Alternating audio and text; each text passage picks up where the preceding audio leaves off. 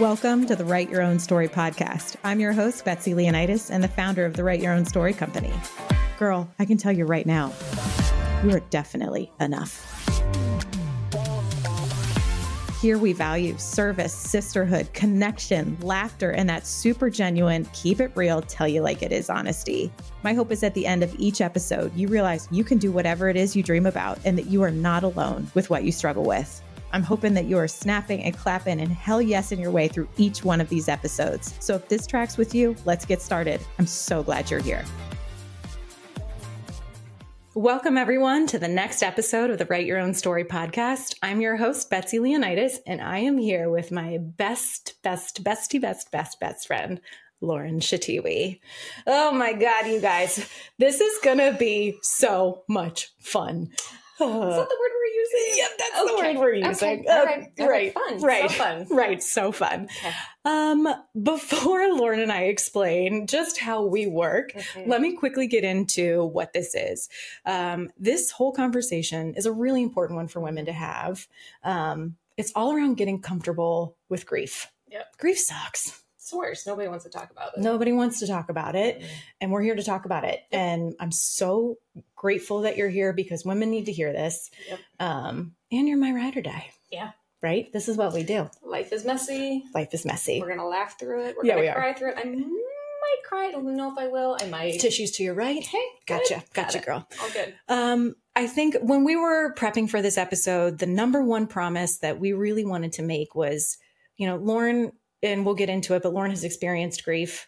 And if she can help one person today feel less alone and a little bit more sort of in their body, or if we can help one person feel comfortable with knowing how to help someone who's grieving, you have truly served. Yeah. And that's all you can do is pay forward how people have helped you. And to, we all are trying to turn around to those behind us and be like, hey, this sucked for me. Let me at least try and help you. Right. Okay, so that was serious. That was enough of that. That was a lot. Right. So Lauren and I have been friends since we were 14. Yeah, so we're 29, so that's hard math. Right, hard math. Hard math. 14-year-old. Yeah, I know, right. 29 with a 14-year-old is tough. That's a different episode. You's a hussy. Different episode. Just kidding, we're both 42. We literally, we've just never left each other's lives, and have been best friends since high school, college, marriage, kids, all of it. And truly, when I say ride or die, legit ride or die. So when Lauren and I will Snapchat each other, because that's where all of our dark thoughts go to each other. It's like when my kids were in preschool and they post a picture of your kid on preschool. If I was going 75 miles an hour on the highway, I was pulling over. I'm like, let me look at my child. I miss them. Or we will say, give me a minute. Yes. I need to read this and really respond to it. Literally. That's what I love about you. We give really heartfelt responses. Yeah, we do. We really We're good about that. I know. And I don't know about your kids, but if I'm mid conversation, I see a snap, I'm like, 1 second, Lauren snapped. And they're like, yep, got it. This needs all of your attention. This needs all of my attention. So Lauren and I, one thing that we're going to talk about grief, and it's going to be really heavy stuff. Lauren lost her husband and has also lost a brother and her father. Sorry, man. God, when you list it like that. I know. Why I got to list it? But here's the thing is we love dark humor. Love it. It is the only way, I've got my own stuff that I've been through in life. You have been my ride or die through all of the craziness that has happened in my life and all the loss that I have experienced. And I'm right next to you for yours, but literally have to laugh. We laugh and we laugh really inappropriately. Yeah. So forewarning, there's going to be a lot of discussion about grief. So that might be hard to hear. And also you're just going to have to embrace our dark humor because we think we're real funny. We think we're really funny. And if you're not laughing, you're crying. That's how I approach life. Yep. And you're one of the few people that I can do those dark jokes with. And sometimes I'm out with other people and I hear myself say something about my dead husband and I see the reaction. I'm already laughing. I'm like, oh, geez. Whoops. That didn't hit. That didn't hit. It always lands here. I'm like, always lands. Waka waka. Dead husband. That's a good one. Hilarious. I'm dead inside. Samesies. Feels good. Oh my God. Hold on. My bracelet is making way too much noise. We're just going to take this damn thing off. Take it off.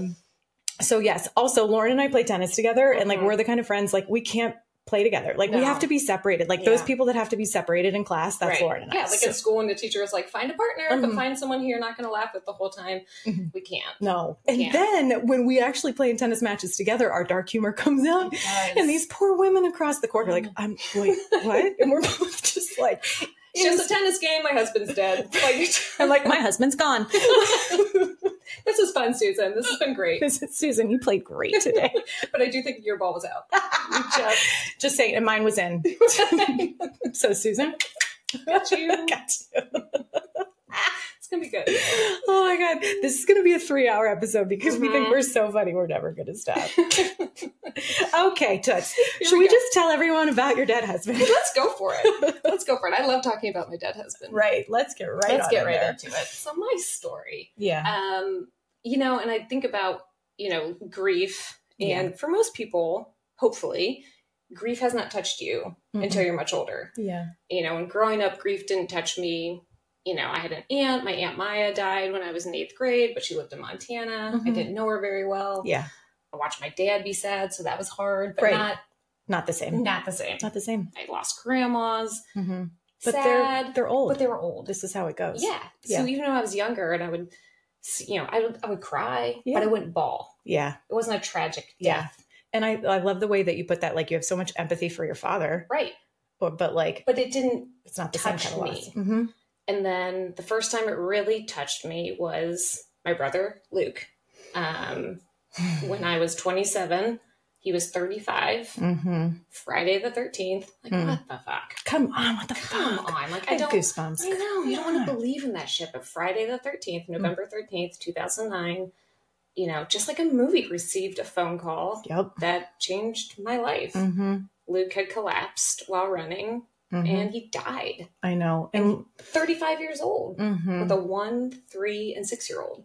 It's not fair. And like, let's also, how many brothers you got, girl? I got 5 older brothers. I'm the baby of 6. Luke was, if you split the 6 of us into 3 and 3, Luke was the oldest of the bottom 3. Yeah. And he was everything. I thought he was the coolest. He was your guy. Oh my God. I just thought he could do no wrong. Yeah. He was funny and athletic. I mean, the kind of charisma that you could only hope to possess. Yeah. My mom always said Luke could sell ketchup popsicles to a woman in white gloves. Oh, of course your mom said that. Of course she's Sandy. That's such a Sandyism. Such a Sandyism.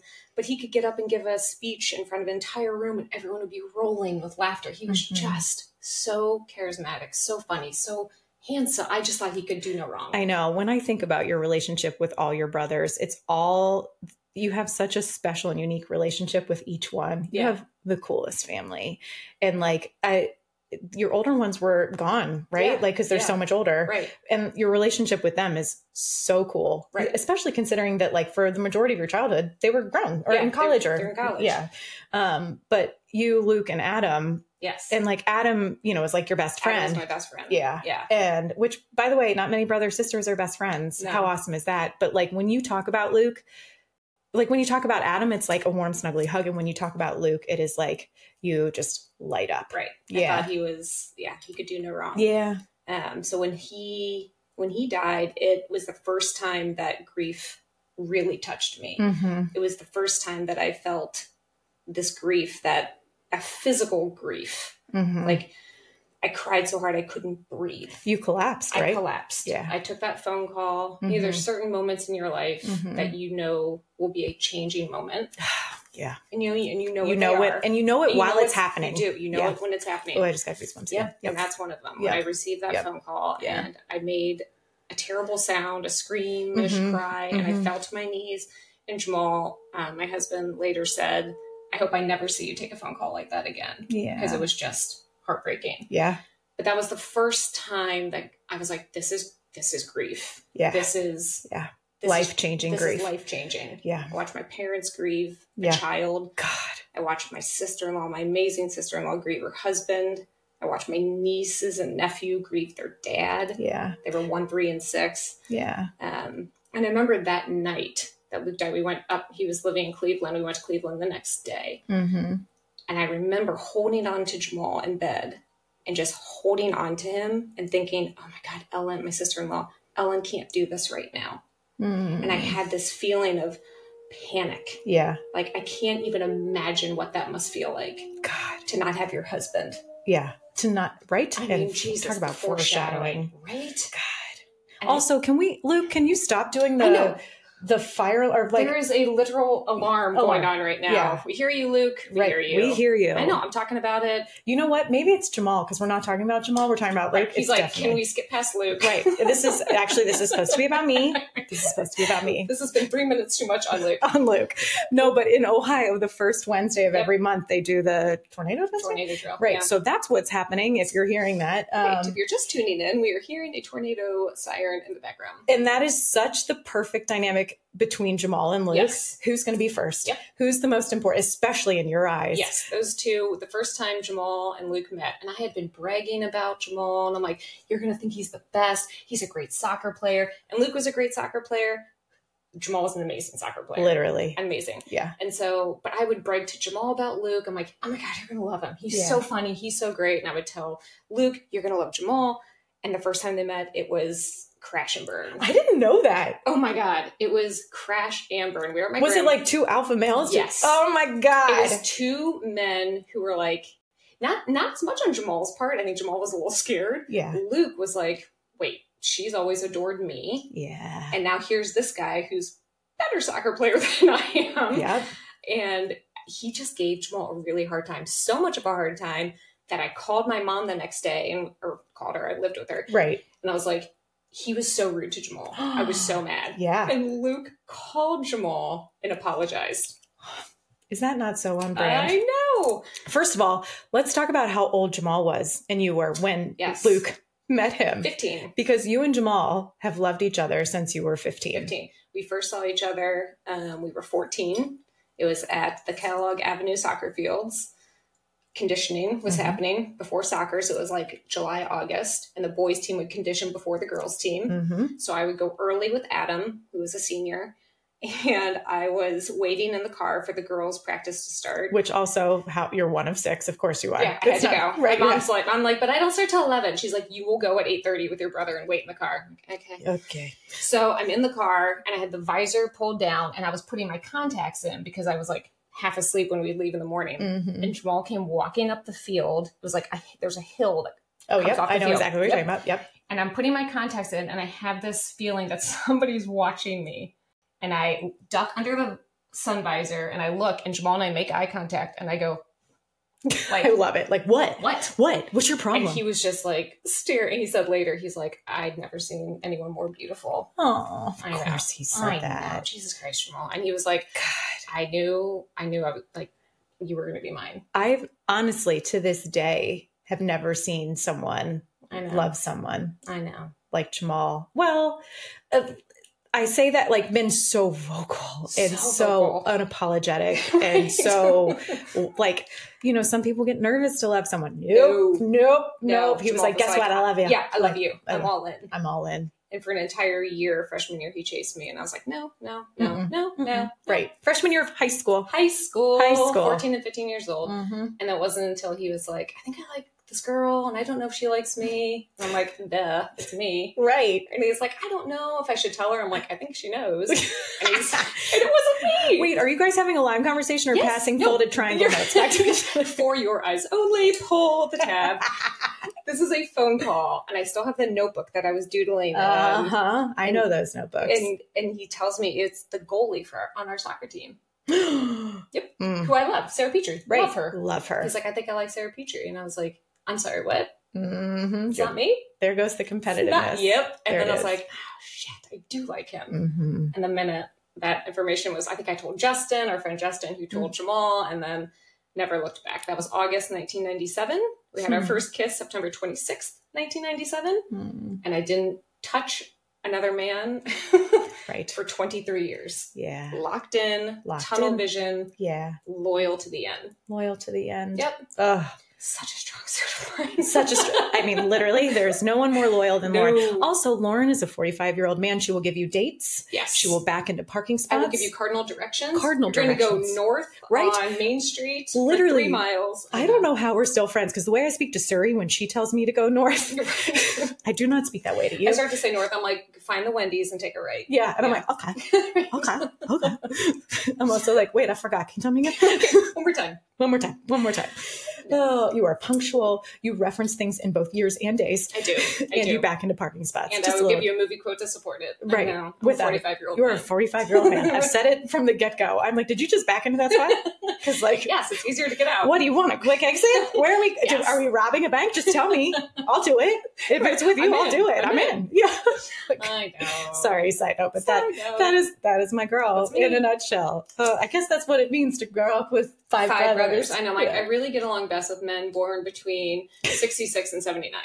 Which also, don't you feel like we're just going to jump all over the place. Yep. As a single person, like I was such a tomboy, like bowl cut to a significant age. Like I had a brother, just always friends with guys.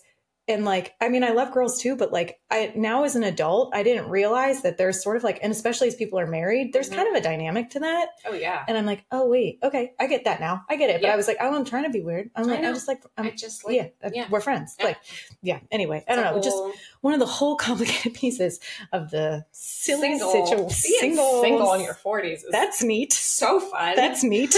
Let me tell you about how neat that is. Yeah. Mm-hmm. 42. Okay. Mm-hmm. So you fell in love. September. You made out in September. And literally loyal till the end. So let's talk about let's hear it. Let's hear it. So then anything you want to share. Okay. About like making out in Jamal's basement. Sorry, Mom. Sorry, Mom. Yeah. No, things were great. We really had a great marriage. You know, hard times like everybody does, but as we've talked about before, the thing Jamal was so good about was repair. Yes. And anytime there were hard things, that man worked effortlessly, relentlessly to repair anything. I found a text the other day where we must have had some disagreement, and he texted me, "Are you okay?" And I said, "Yeah, I'm fine." Side note, men. Right. Men, if there's any men listening to this, when she says I'm fine, she's not. She ain't fine. She's not fine. No, she may. And he knew that. And he wrote back, "I don't want you fine. I want you good. I want you happy. What can I do? What can I do?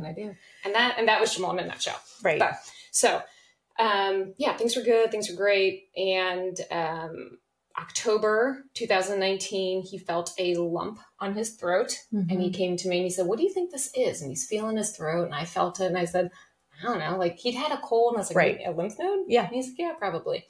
And looking back, I bet he Googled, because if you Google lump on your throat, lymphoma comes up. Shit. And so a couple weeks went by, and he said, "I'll just go to the doctor," which Jamal never did. No. Never would do. So stubborn. So stubborn. And he was like, "I'll just go get checked out." I'm like, "Okay, sure." Still, like, didn't think anything of it. Went to our primary care doctor, who said, "Yeah, why don't you go to the ENT, have him look at it." Mm-hmm. Goes to the ENT, who says, "Let's do a biopsy." This is end of October. Mm-hmm. Did they ever try like a Z-Pack to be like, maybe? They did. They put him on an antibiotic. I thought so. Right in the beginning. Yeah, be like, oh yeah, maybe it's your lymph nodes. Let's just see if that brings it down. I totally forgot about that. You're right. Tried that, did nothing. Right. So now we're at the end of October. Yeah. He does a needle biopsy where they take stuff out of this lump. Came back inconclusive, which even at the time, like now looking back, probably was a big sign. Yeah. But at the time, I was like, it still wasn't 100% indicative of a problem. Right. And for survival's sake, you also have 4 children. Yeah. You're like, I'm not going to go there until it's time to go there. No, I don't know. They did another biopsy. Yeah. And that's one of those moments that you remember. It was November 18th. I dropped the kids off to school. It was like 9:30, and the doctor called, and I heard Jamal, his office is in our bedroom. And I was outside, and I was kind of listening at the door, and I heard Jamal take this phone call, and I heard him say, if you were me, would you be nervous? And I heard him listen, and he goes, "Okay, no, I appreciate you calling. Thank you." And he hung up, and I poked my head around, and I think he said, it's malignant. Or I can't remember if he said it's cancer. I don't think he said cancer, but he started crying. Oh. And I immediately I sat on his lap. I pulled his head to my chest. Of course you did. And I just kind of was like, holy shit. It just was like kind of numb. I don't know about this moment. Yeah. And we went for a walk. Yeah. We did a lot of walking. You guys did a lot of walking. You were like a beautiful little old couple. And we were like, I know. And we were that cringy couple. My good friend Jenny Dorn, her daughter at the time, I remember once said, oh my God, Lauren and Jamal. Like, we were so cringy. We like held hands when we walked in the neighborhood. Mm-hmm. I love that. Like, if we could have done like the hand in the back pocket of the jeans. Yeah, right. But we're always in athleisure, so that's not not going to happen. Yeah. But we were that cringy couple. We went for a walk and we were just like, oh my God. We scheduled a CT scan that day. Mm-hmm. And, but that was like things you think about. I'm like, I had to get back and pick up preschool at 11:30. I think he called his parents, told them. Yeah. We had a CT scan, came back and said, and confirmed that there was a like 3 by 3 centimeter mass in his throat. Yeah. Couldn't tell exactly where it was. Looked like maybe thyroid or close to the thyroid. Which that would have been better, right? We were hoping for thyroid. Mm-hmm. 'Cause that's relatively easy with like a 95% survival rate, people. Mm-hmm. But yeah, what, to make a long story short, it was 11 and a half months of fighting. It came back. Nobody knew what it was. Yeah. We had so many biopsies. It was literally the mystery cancer. It was the mystery. We had a doctor tell us, I think it's a histiocytic sarcoma, which can be treated like a lymphoma. And that was the best news we had received. We took the kids to see Star Wars. We were in the theater. Jamal and I were bookends in the aisle, like in the row. Yeah. And he received a phone call from our dear, dear friend, Dr. Barrett. Mm-hmm. He stepped out, took the phone call, came in, and he gave me a thumbs up. And I was like, oh my God, this is good news. Mm-hmm. And they're like, we can treat this like a lymphoma. Right. This is huge. We can do this. And we're like, oh my God, this is great. So he did a couple rounds of chemo, came back, wasn't doing a thing. Yeah. And I said, just kidding. It's not this. That's the craziest part. And like, again, just to be dark humor, but this is so on brand for Jamal. Yeah. Like Jamal was like, so I'll give a little bit about my version of Jamal. Yeah. Jamal and Lauren and I have been friends since we were 14. Jamal was very much in the mix. There was a group of 5 of us or so in high school, maybe more, that were like thick as thieves. And Jamal is the tallest, stockiest, strongest.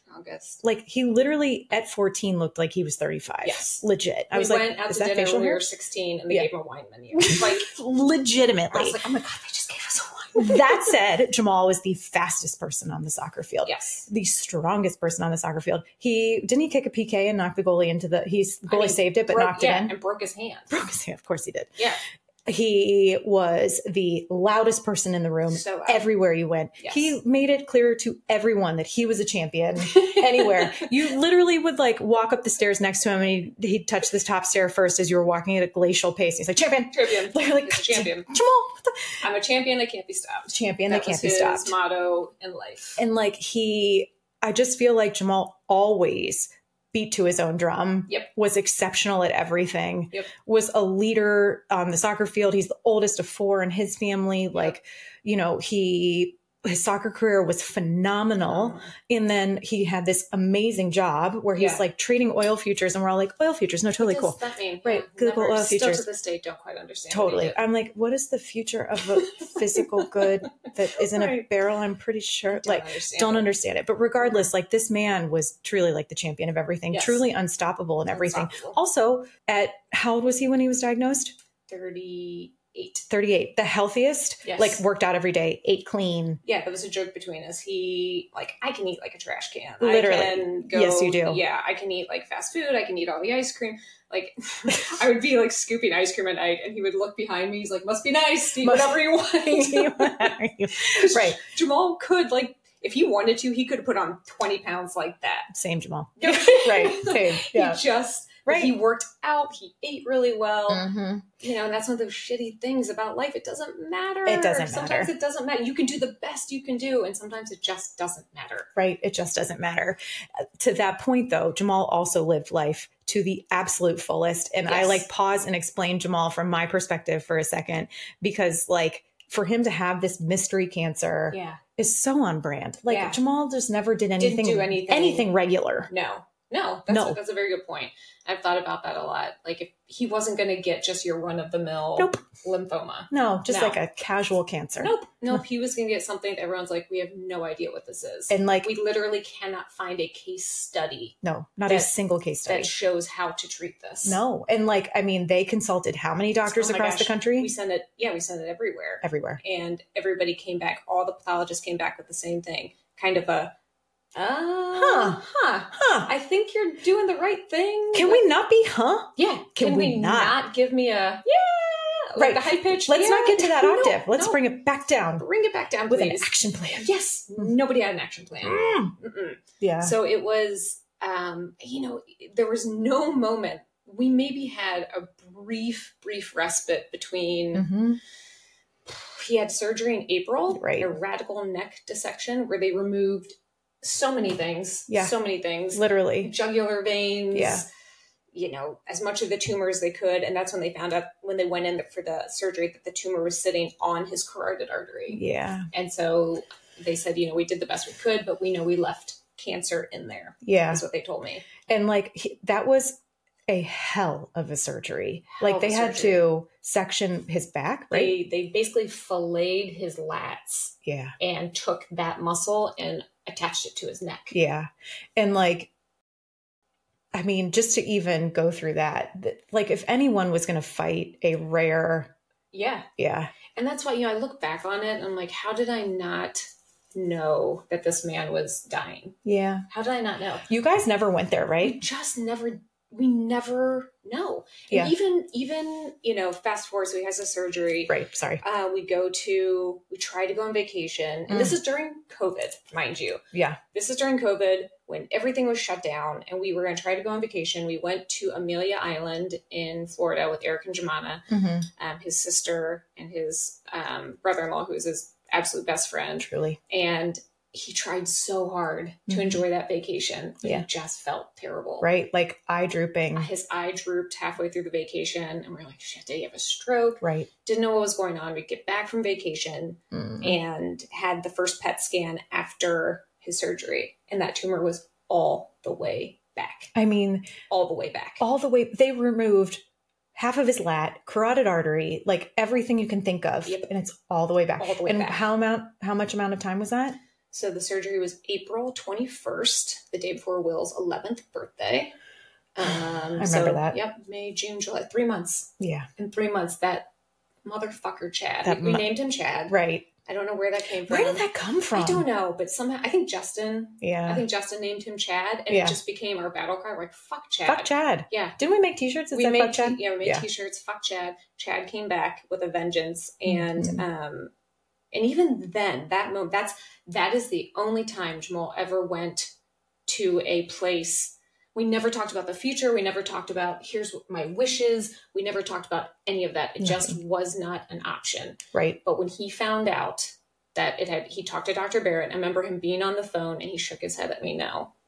And my heart just dropped. And he hung up the phone and he said, and he was tearing up. He goes, I would want you to be happy. And I was like, what are you talking about? And he's like, it's back. It's all back. And I just looked at him and was like, stop, don't say that. Right. And he was like, okay. Yeah. But I hold on to that because I know he wants me to be happy. I know that. Yes. But that's the only time we ever talked about it. Yeah.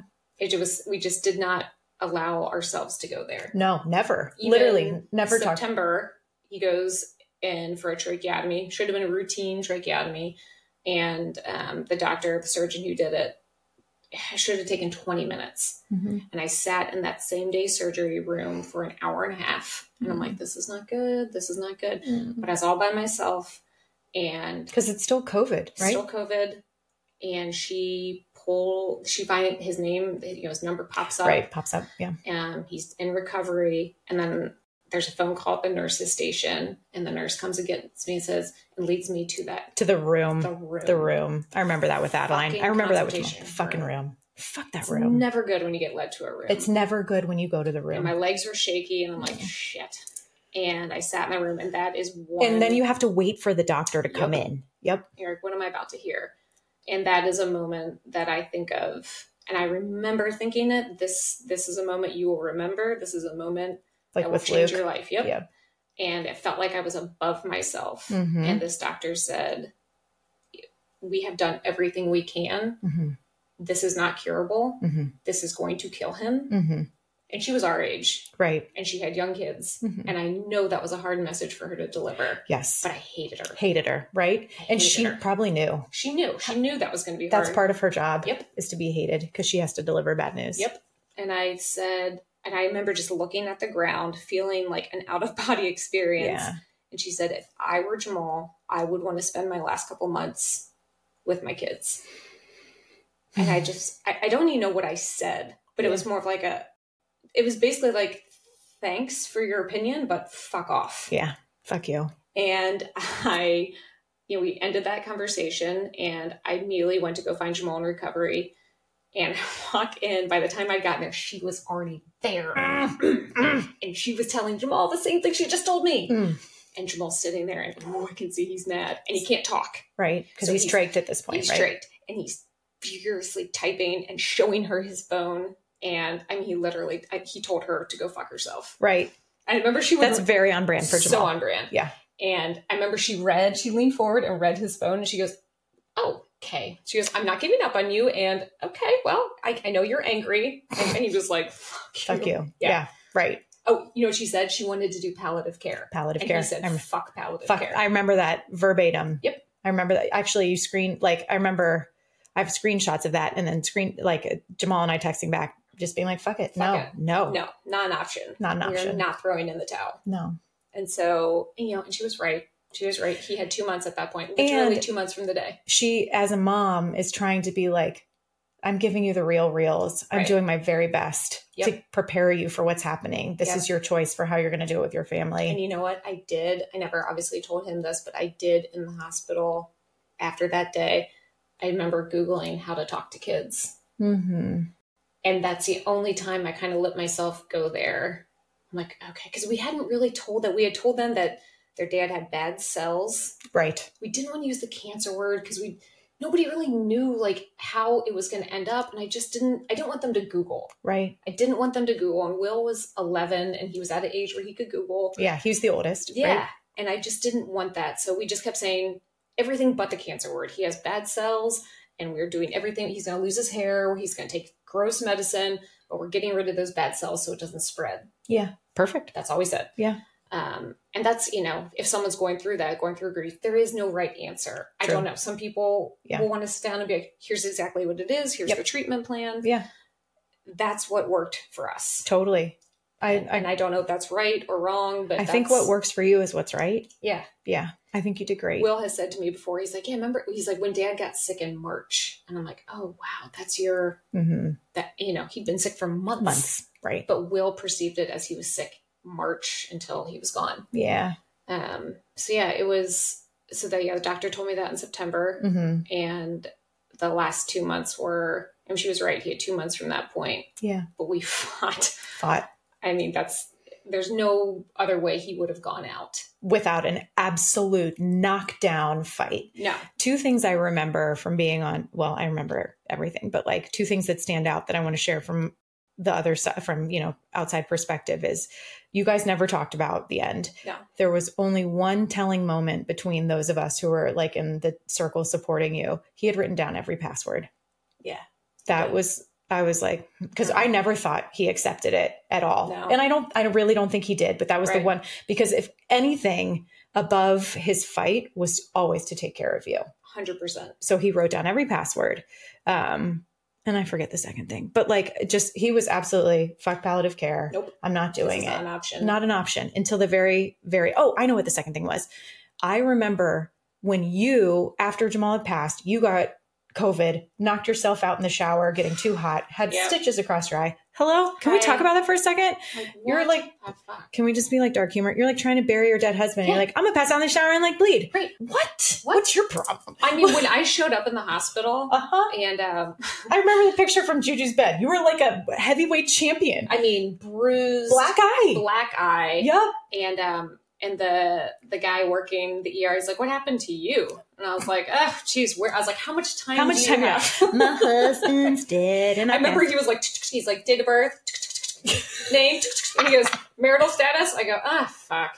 I go, widow? And he looked at me and I was like, well, there was that. Fresh as a daisy, hot off the press. Daisy. Yeah. Hot off the press. Just buried him.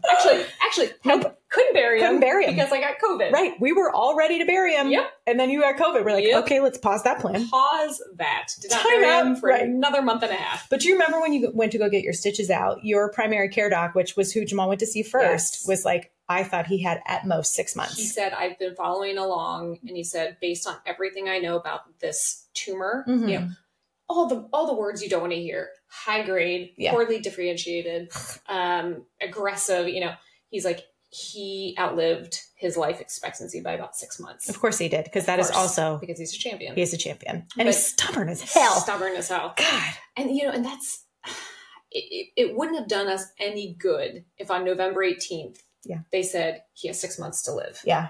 That would not have done us any good. Yeah. You know, like we needed to know he was fighting until the very end. Yeah. And that's what he did. I mean, they had to they had to give him medicine. They had to sedate him. That's the word. Yep. Sedate. Yep. They had to sedate him because he was throwing punches at the nurses. Of course he was. Yes. He's like, nope. No. Nope. No. And I'm like, that makes sense. That's Jamal 100%. That makes sense. And another thing I remember from Jamal is every single time he'd come out of surgery, the first thing he would ask for is you and his wedding ring. Yes, I know. I know. To get real about grief and what it looks like as a caretaker. Yes, let's get into grief. That's why we're here. Right. Sorry. Well, but also, like, talking about Jamal is something that we will always do. Yeah.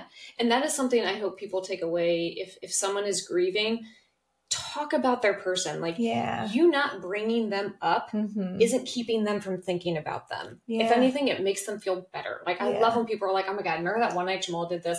Like, it doesn't make me sadder. Yeah. To hear it's so stories. Good for people to know. Yeah. Like, talk about it. Like, and maybe everyone's different, but for me, like, I like people telling me stories. And I like when they tell their kids stories. And so I think, you know, don't be afraid to bring them up. Yeah. Say their name. Talk about stories. Say and not even great stories. Tell the time when Jamal was an asshole. Right. Like, we all know there were times. Let me just start ruminating on that one. There were all times. We all know. You know, like, but don't be afraid to say their name. Yeah. And I think that's like, as someone who sat beside you and still continues to sit beside you, like that is definitely, it's such to see you light up still in the way, it's so good as your sister to see you light up and like, So, okay. So let's get into grief. So as a caregiver in it, you know, if you're first line defense, second line defense, third line, it doesn't matter, but that first line defense is when hard. You're the spouse. When you're the spouse. Yeah. With children at home. With children. It is hard. And then COVID, I felt like there was a period of time where everybody in my life was telling me how to be a certain role. The kids couldn't go to school. And so the teachers would be like, here's a reading lesson. I never wanted to be a first grade teacher. I didn't. No. So it's like, here's how you do the reading lesson. I'm like, okay, got it. And then even soccer coaches are like, here's a quick thing you can do with your kids. I'm like, okay, again, played soccer, don't want to be a coach. Right. Okay, I don't have time to go outside and do, juggling drills. And drills with them. Right. And then even, Jamal's doing PT, and they're like, here's some PT things. Here's how you clean a trach. Here's how you... I remember that. Yeah, had to clean a trach. Here's how you manage wound care. Like, every time I turned around, somebody was telling me, here, it's just real simple. Let me show you. Here, real simple. Here's how you do it. God. And I was just like, I can't do this. And any time, and this is what I started to think about as a caregiver, and especially you said Jamal just wanted me, anytime I left that man's side, I would get a text. Yeah. Because he was upstairs. Where'd you go? And I'd be like, I'm downstairs. What do you need? And he would always say the same thing. You. He just needed me. Yeah. Just wanted me. The only thing that brought him comfort was me. And so for those, if there's anyone out there in the thick of it who is managing a sick partner and has kids, like, how do you do that? How do you, like, because you have to split yourself in half, but like, so you've been on the other side and like, are you so glad that you spent all those moments with him because that's what he needed and your kids are okay? Or like, how do you navigate that? Or is it just messy and you just have to literally surrender to the mess? It's surrender to the mess. Okay. Because I've thought about this a lot, and I can beat myself up a little bit. If I thought he was going to die, which I honestly neither of us thought he was going to, I would have spent every minute with him. I wouldn't have eaten my dinner downstairs when he was upstairs with the nurse. I would not have taken a kid to soccer. I would not have told him, give me 10 minutes to take a walk to clear my head. There was one time I tried to take a walk and I left the house, and he texted me, where are you? I need you. So I came back and I came upstairs, and because he was, kind of hallucinating, and the meds had him all sorts of. And I said, I'm going to go for a walk. And he said, okay. And he gave me a thumbs up. Walked out the door, texted me, I need you. I turned around and came back. I said, are you okay? And he's like, good. He's like, where are you going? I'm like, I'm going for a walk. This happened 4 times. And on the 4th time, I was like halfway down the street. And then he texted me, I need you. And I said, Jamal, I'm going to go for a walk. And I texted the nurse. I said, can you keep him occupied for 15 minutes while I take a walk? Right. I just need to take a walk. You cannot regret that. I know. And I try not to. I know you can't. I know I did the best I could. You did phenomenal. And like, this is like when you have to put the oxygen mask on you when the plane's going down. I know. You're right. Because would you have ever been able to rub his back for hours at the hospital? Hours when it's just the two of you because it's COVID, and he also can't speak because he's trached, and you're reading a book, rubbing his back for hours. Yeah. Would you ever have the stamina to do that? Or would you ever have the stamina to care for 4 children if you didn't take a minute?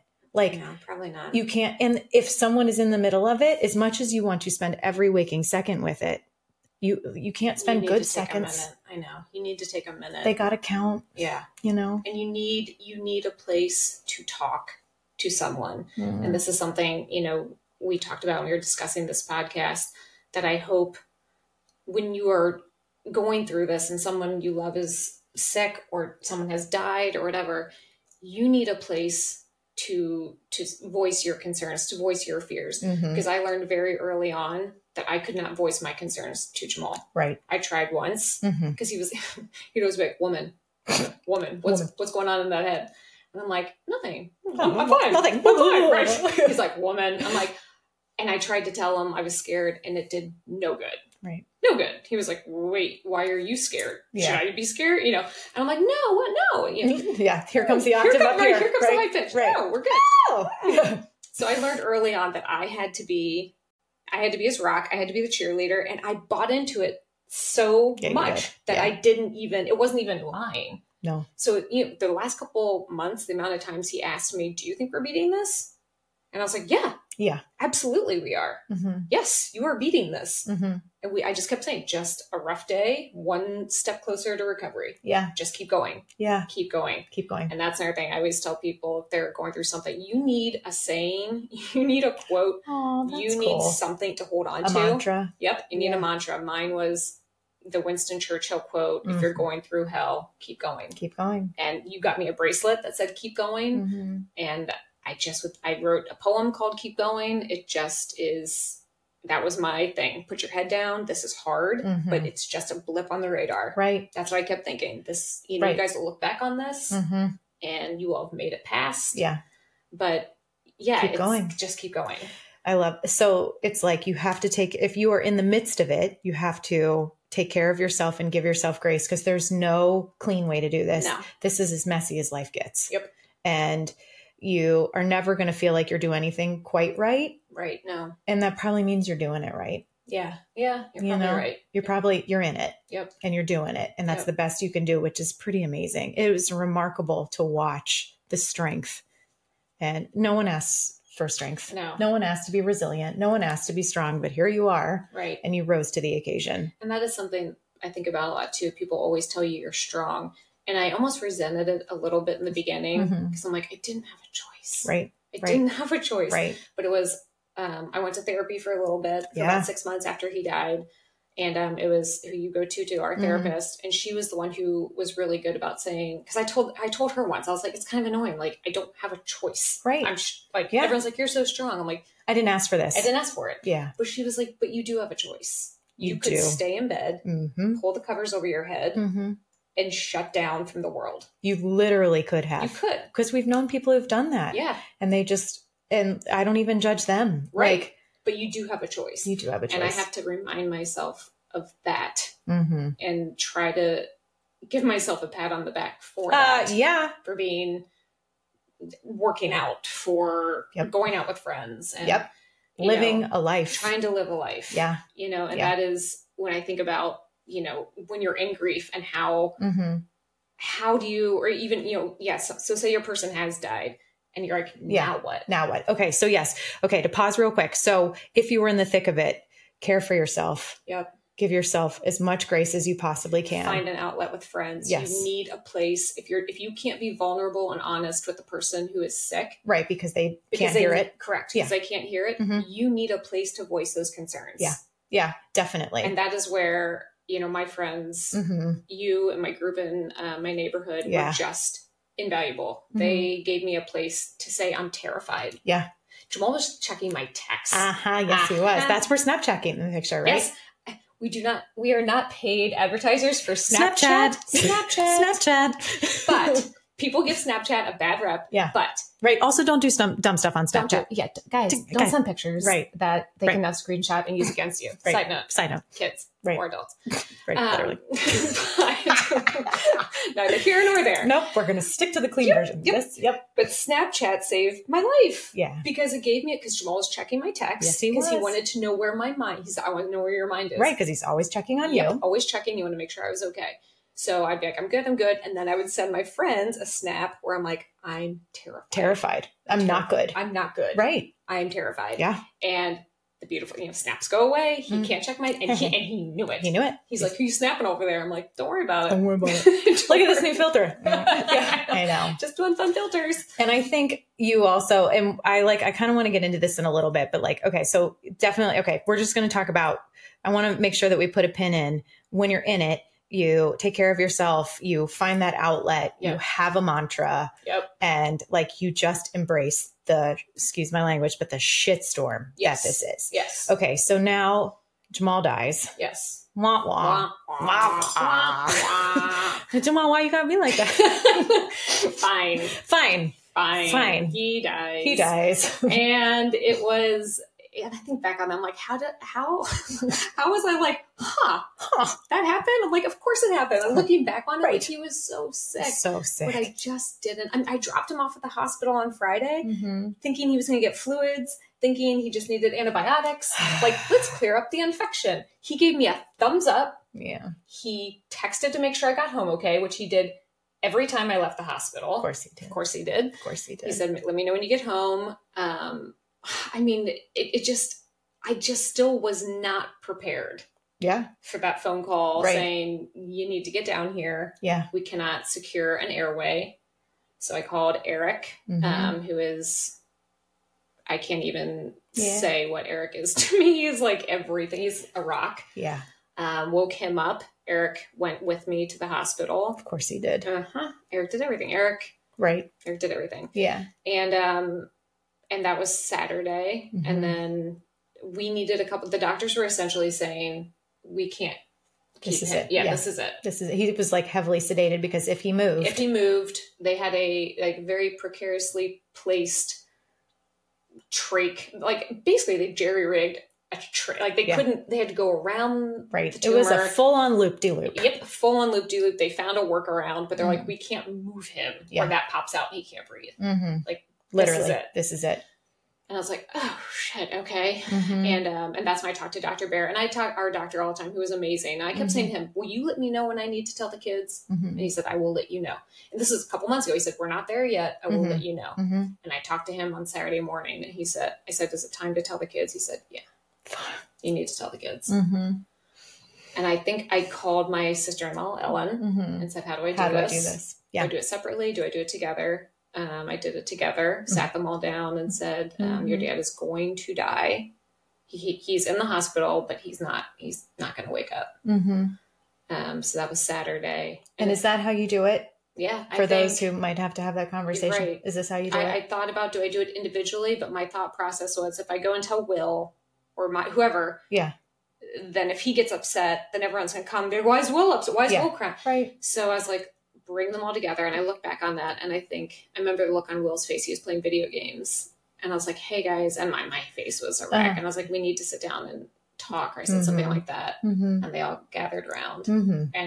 And I knew enough, I'd read enough you can't use euphemisms. You can't be like, your dad is going to pass. Like you have to be direct. You have to be direct. Yeah. Okay. Your dad is going to die. Yeah. Right. Especially like you have to be clear. They can't wonder. Correct. Yeah. Your dad is going to die. He is in the hospital. He's not dead yet, but they cannot fix this problem. And, and that was all along. That was always my biggest fear. Right. Was that talk. And then here you are doing it. You have to do it. You have to do it. And that's something. And you just did it like a boss. Just have to do it. Right. You're one foot in front of the other. Yes. Just do it. Was that like an out of body? Yes. Yeah. That was an out of body experience. And they, Will did not make much of a sound. He had tears rolling down his face, but didn't say anything. Maya let out a sound. The little ones were like, can we go now? Like they didn't, totally quite understand it. That feels appropriate. Yep. Yeah. Yeah. They were 5, 7, 9, and 11.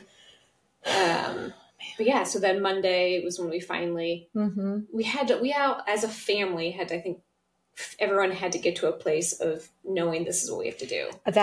So being there with you all weekend and watching you hold space for Jamal's parents and siblings to come to the same point where you were. Because I think I was there. Yeah, you knew. The doctors have been telling me like this. Right. 2 months ago, the doctor sat you down. Right.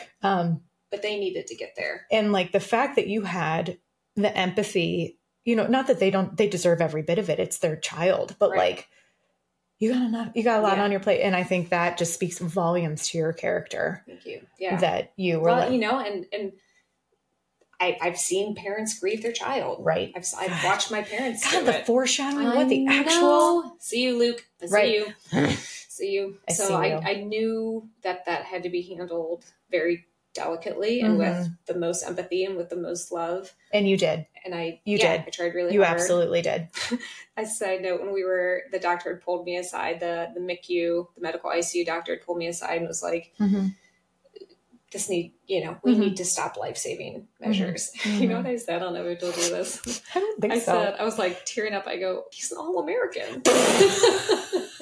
Like that mattered. Like that matters. Jamal would be so embarrassed. He was always so embarrassed. He was like, God, you brag about me. But then that is the definition of your love for him. You're like, and then Jamal, which is the best. Did you know he can run a 221.9 seconds? Right. And he's like, that's the record. He's like, that was 20 years ago. And you're like, still, did you know? Still the fastest. But that's like the most beautiful part about how you loved him. Yes. Yeah. I was his biggest fan. And I think about that. He would be so embarrassed. Like, I cannot believe you just told the doctor I was an all-American. I'm dying. After a couple drinks, he would pull me in and be like, I love that you love how much, I play soccer and sprint so fast. But yeah, I literally said, but he's an all-American. Oh my God. And the doctor was like, but it was like, what was the doctor's reaction?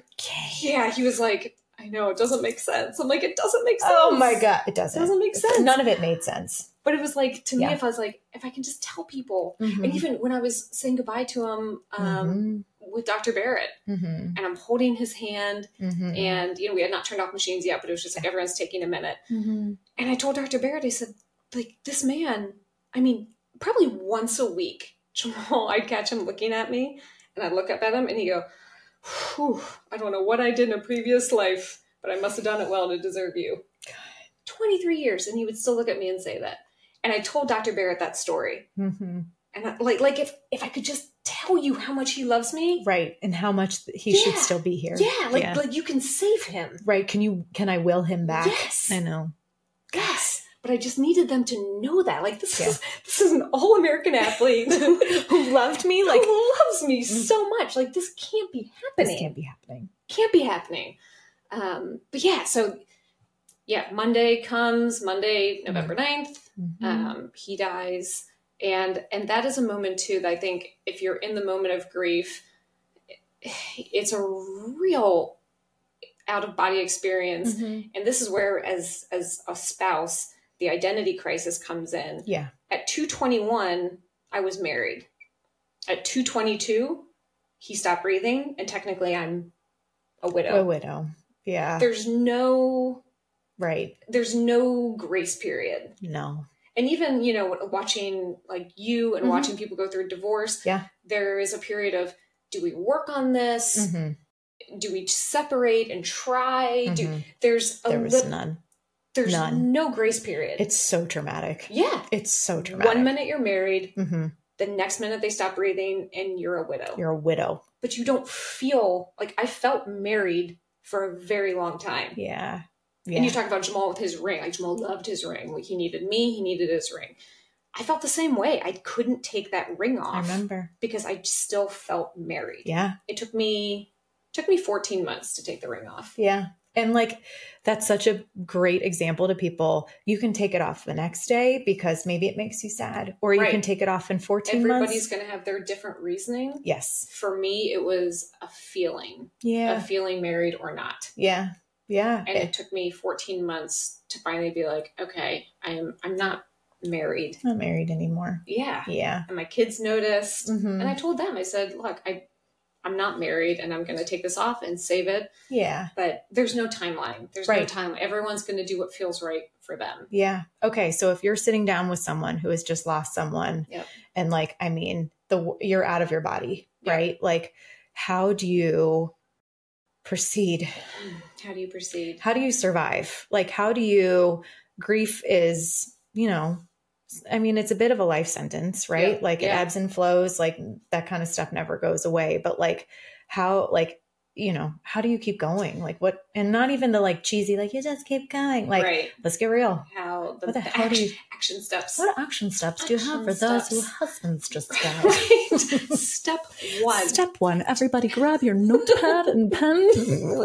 Step one. Don't have your husband die. We're so dark and twisty about section. Here we go. Everyone paying attention? Get your notebooks out. Everybody get your favorite pen out. New markers. Oh, step one. You know, there's drinking that was involved. Yep. And that's... I love your honesty. Yeah. There was a lot of drinking. And I noticed early on, though, that drinking alone was not the answer. Yeah, yeah. You start off, you're like, woo, this feels great. Right. I'm not broken. And then the kids go to bed and you're a sobbing mess on the floor. Right. And I'm like, this isn't great. So drinking out for a hot second was not the answer. Yep. I love you for saying that. Yeah. Because can we just be honest? Yeah, like it is. Like you just want to numb the pain. It numbs you for a minute. Yeah. But it does come back. And I think it like comes back like twofold. It does. It does. Isn't that rude? It's so Come rude. on, man. Just let me stay up here. Let me just be numb. And now I'm on the floor. Literally on the floor. On the floor. What is it with the floor? I guess it's like when you meditate, they're like, ground yourself. Yeah. I'm on the ground. Grounded as I'm going to get. What you meant. Sobbing. Yep. Fake eyelashes on the floor. We're in it. Okay. Friends were... I mean, I would not have been, I don't want to be like, I wouldn't have survived. I would have. You're going to. Right. That is the thing about grief. You feel like it will kill you. It doesn't. Yeah. It feels like it should. And I'm sure sometimes, I hate to be super dark, you wish it did. You did. And there was one instance early on, a week is when I had my stitches and COVID, and I had to be quarantined by myself. From your children. From my children. In the bedroom in the bedroom where Jamal had lived for 2 months. I didn't even want to be in that room. Because you had slept with the girls because... I was sleeping with the girls. Yeah. And all of a sudden I was in that room. Right. And it got dark. Oh, I remember that. I remember that. Got real hard. And I was probably snapping or texting with my friends. And I made a comment that... I know I can live without him. I just don't know if I want to. Yeah. That's so honest. And my friend Kelly called me and she was crying and she was like, you're scaring me. And I was like, I'm not going to do anything. Right. I'm not. It's just not. Right. I just wouldn't. You just wouldn't. But man, it sounds easier. Yeah.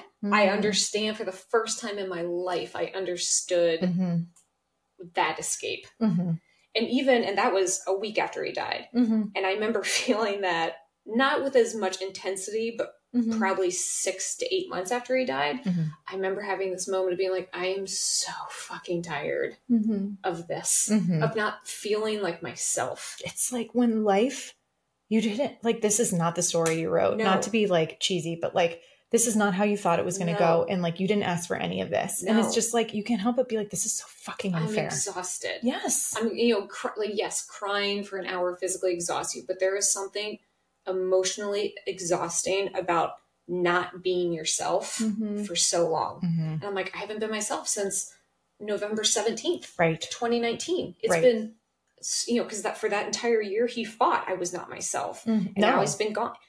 And I'm finally now getting to a point where I'm like, I'm feeling like myself again, you know? Yes, I see it. Yeah. I do. And there was a point like your hair falls out. Like my hair was thin. Like I put my hair in a ponytail. I'm like, wow, that's a wisp. With 2 strands. Just gonna braid these 3 strands of hair. Just put a little spray on that. Yep. Yeah. I remember texting my brother Scott, who's a doctor, and I was like, right. What? He was like, grief. Right. Probably about 6 months after a big stressor, your hair, your hormones, everything was out of whack. You literally don't look like yourself. You don't feel like yourself. Right. And that's okay. That's normal. Okay. If you're in that zone, like, yeah, I'm sorry. That sucks. It's but literally the also worst. Look at my super hot, gorgeous friend right now. And like, your hair comes back. Also, you were hot with 3 strands of hair. So like, let's just go there. But like, seriously, like, Thanks. But I do remember when you were locked in that room and there was also like Dr. Barrett, who is in sainthood. Like there was a room in your house where he would come and you would have tough conversations. One of the things I remember that you did to sort of reset your energy, for lack of a better word, is you redecorated. Yes. You got a new mattress. Yep. You rearranged your bedroom. Yep. We worked on his office. Yep.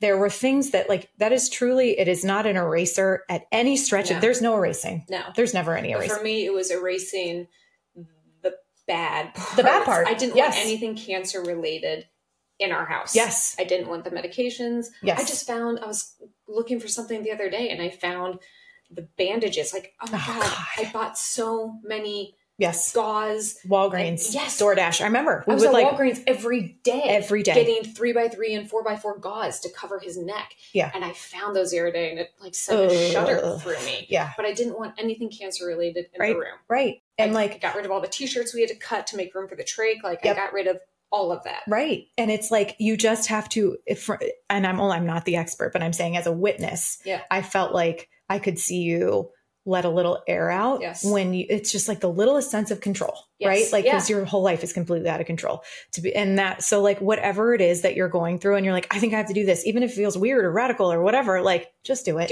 whatever try it. Right. If it helps, awesome. Right. And change your routine. I thought about that, you know, when my dad died in the summer and my mom was like, you know, your dad and I would always watch TV. And I told her, I was like, Mom, Jamal and I would always watch TV. We'd put the kids to bed and we would watch TV, sit on the couch. We had to be touching. If we were like 6 inches apart, not touching, he would look at me. He's like, What's wrong? What's wrong? What's wrong? Are we going to fight? Yeah, I know. And he's like, why aren't you touching me? My dad is the woman. I know. We always used to say he was the woman. And then he would massage my feet. And that was our routine. Yeah. But when he died, I'm like, I can't sit down there and watch TV. Nope. You got me a TV.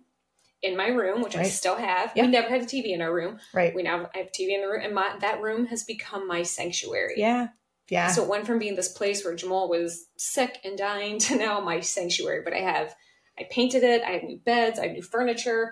I just made it mine. Right. And I think that helped a lot. I do too. And like, that is even though it took you 14 months to take your ring off to feel like you were different, like, you know, you just got to do whatever feels right to survive. And if whatever that means, just give it a go. And I thought, like, when I got divorced and like, you know, that life that I knew it was dead and all, like, everything in this house that we had built together, I redecorated the whole thing too. I was like, it was like, the sadness was suffocating. Right. And like, you gotta do what you gotta do. But if you're in it, maybe try making yourself a sanctuary. Yes. Try it. Right. The identity crisis with any change. Right. Is real. Right. And it does not compare, but just to say, like, if you are in a crisis, change it up. Give it a wiggle. Why not? Why not a wiggle? Get a new mattress. What would Sandy say?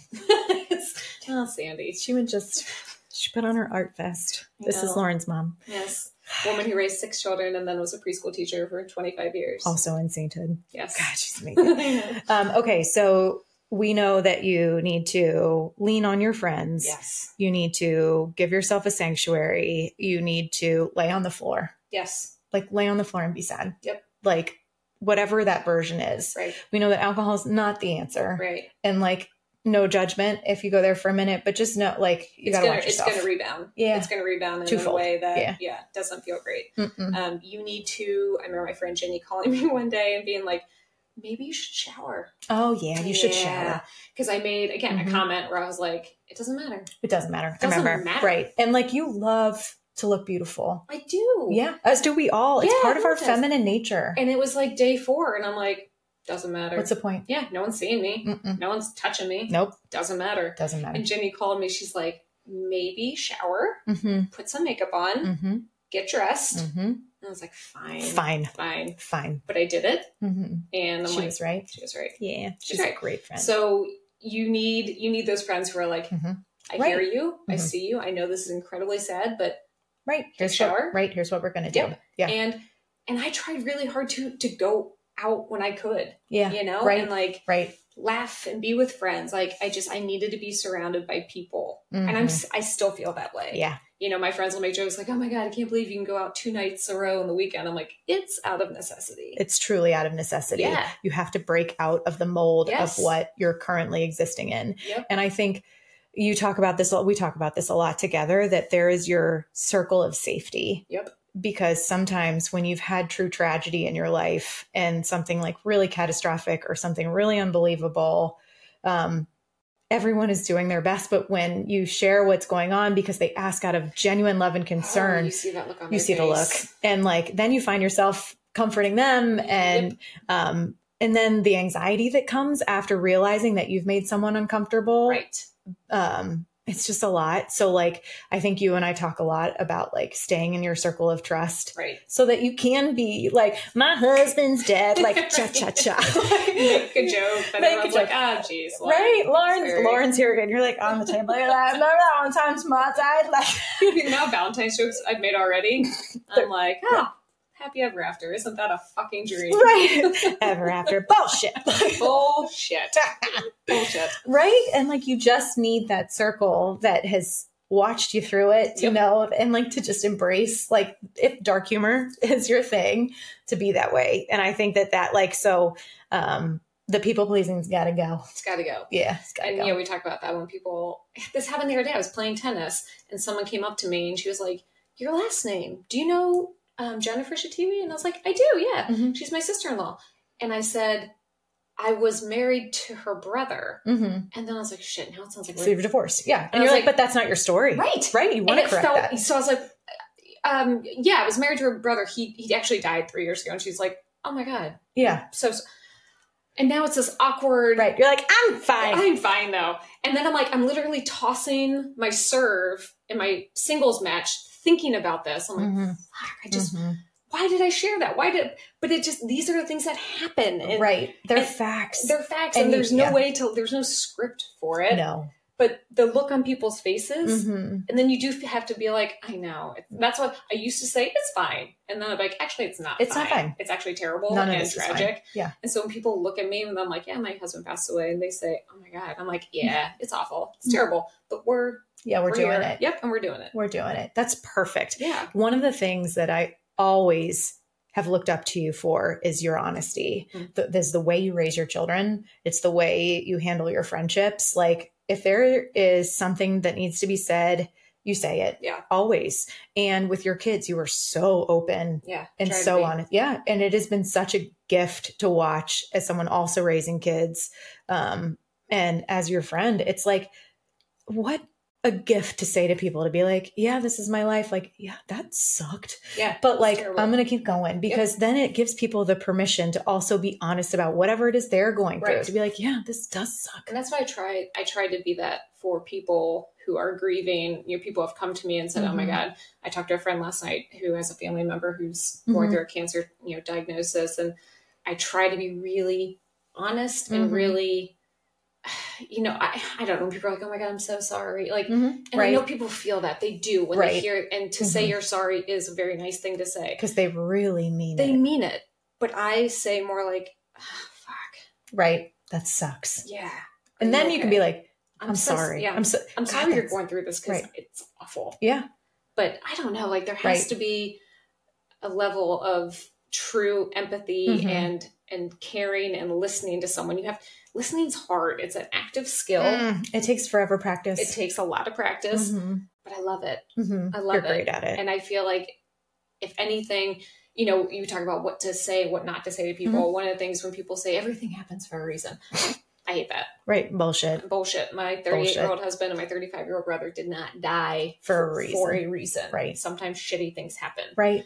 But what you do with what happened, that maybe can have a reason. Oh, God, that's good. If I can take this shitty situation and my love of listening and being empathetic, and if I can listen to people or be there for them as they are going through a hard time, that's what I'm going to do. Do you find that cathartic? I do.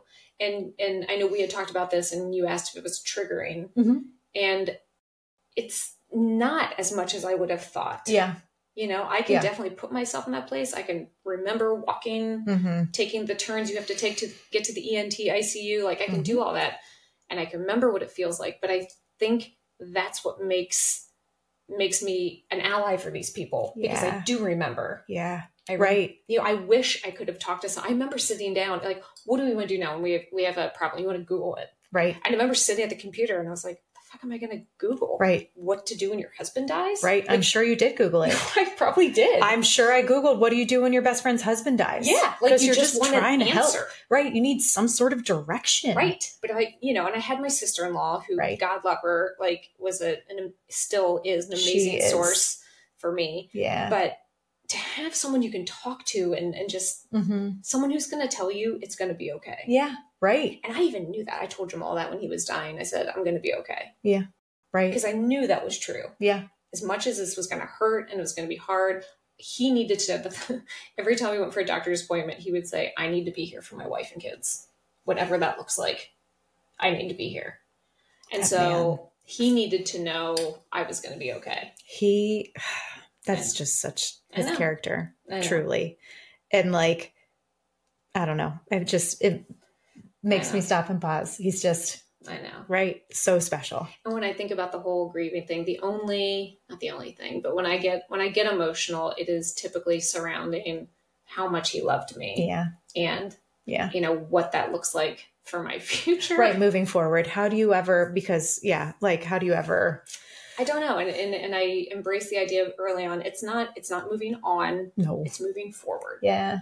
And I think that's an important distinction to make. Definitely. You're moving forward. Jamal would want me to move forward. Yes. And I want to move forward. Yes. As you should. You know? Life is meant to move. It is. And there are times when I'm being like kind of dark or I'm like, maybe I'm not meant to marry again. Maybe I'm not meant to fall in love again. The amount of people who have told me, just a friend last night said the way you and Jamal loved each other was special. And not many people get that in a lifetime. No.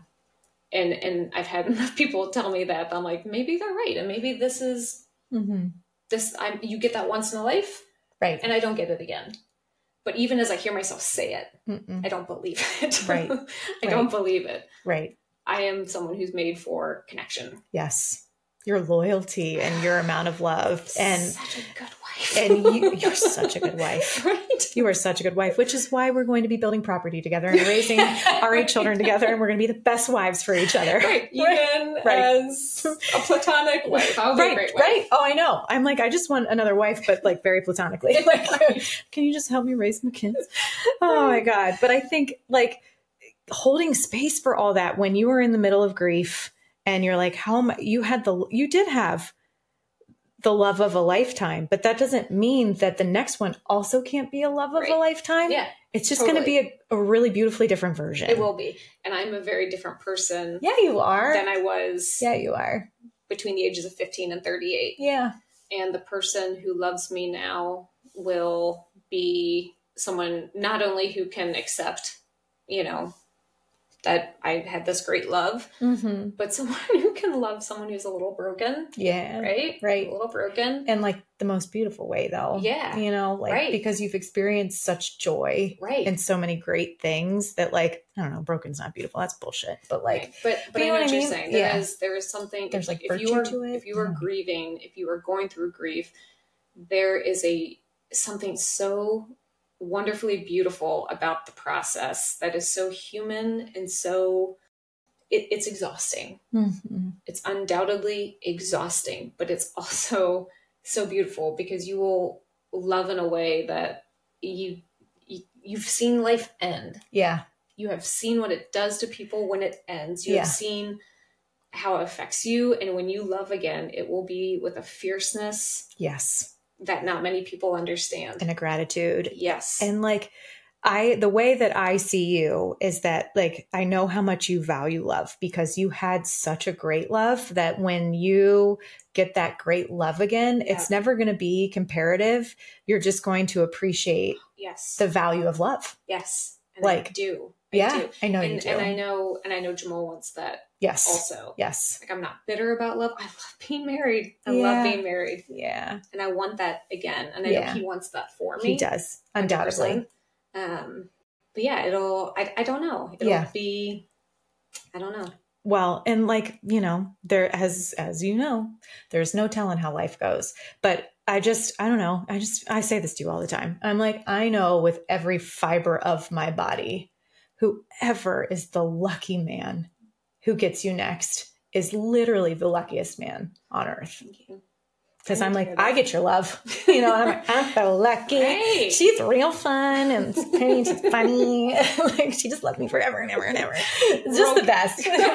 Broken. We need a new word for broken, but like also like we just love a dark humor. So we're like, yeah, I'm like actually broken, dead inside. Like there's a big gaping hole, but like, but it's beautiful. Here to love you. Yeah, I will love you hard. Just loves to love. Love you hard.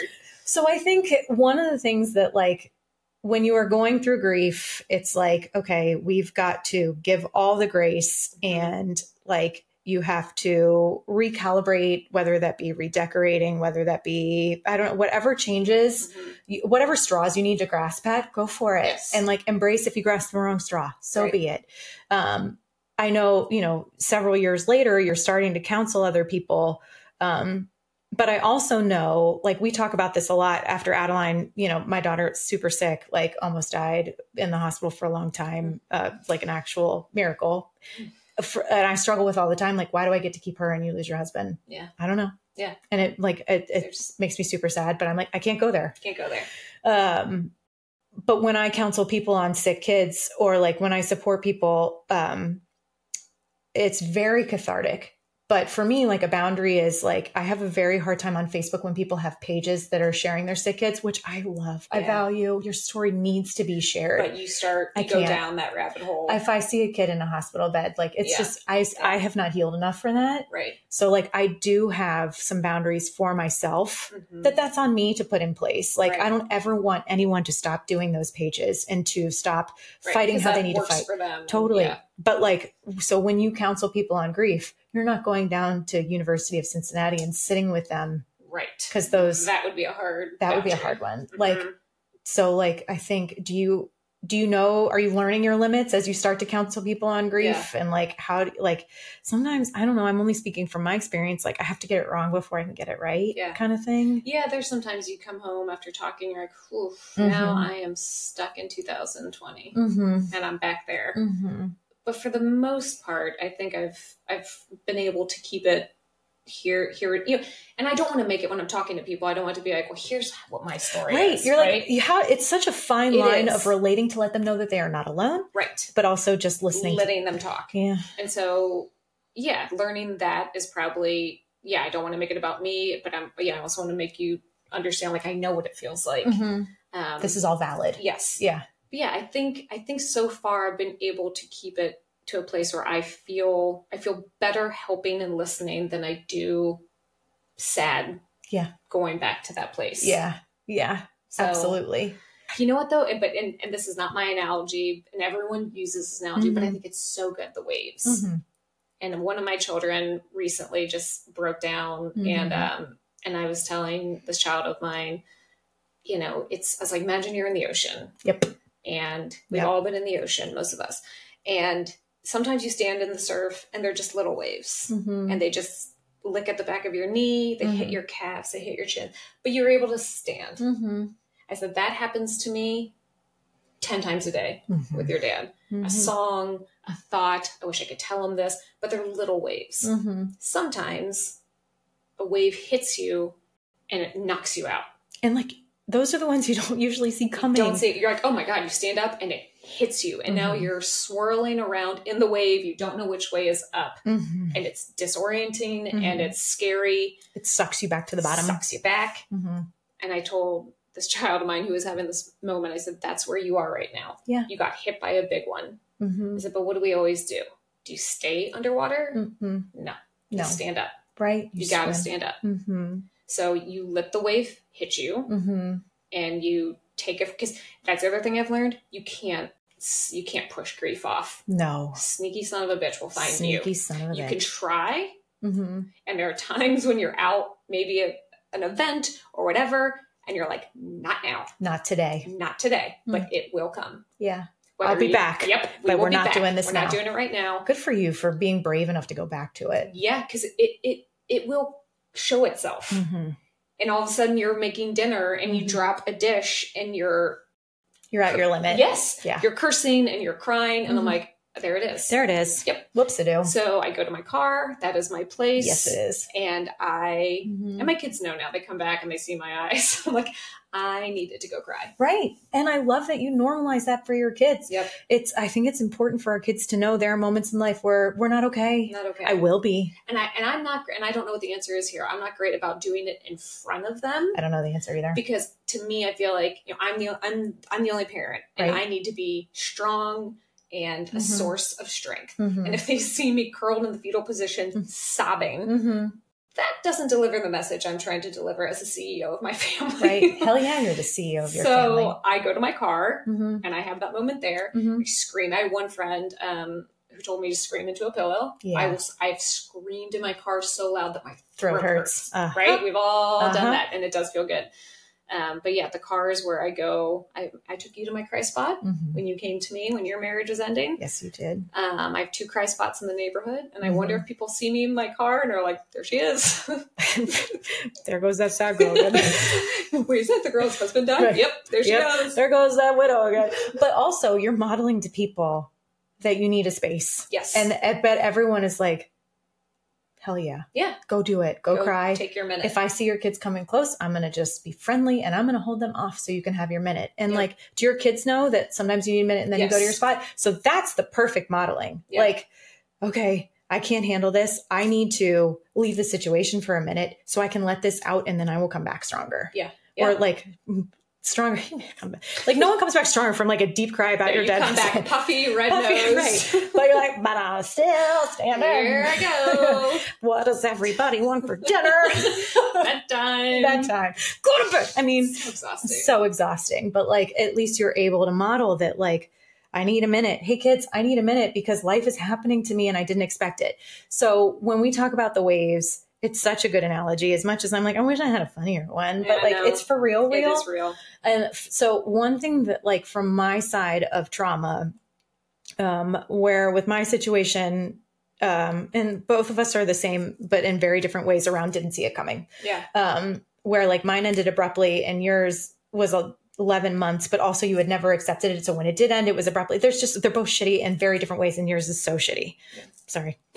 But like your shit is real shitty. I win. I know. You win. It's not a competition. I won. Your life is so sad. So sad. Here's your sad medal. I won the sadness. Yes. I'm just going to polish your trophy. But like hypervigilance becomes a thing. Did you ever, like my head is constantly on swivel for what's going to happen next, who's going to do me wrong next, who's out to get me next. Question. So I have had to learn with the big waves.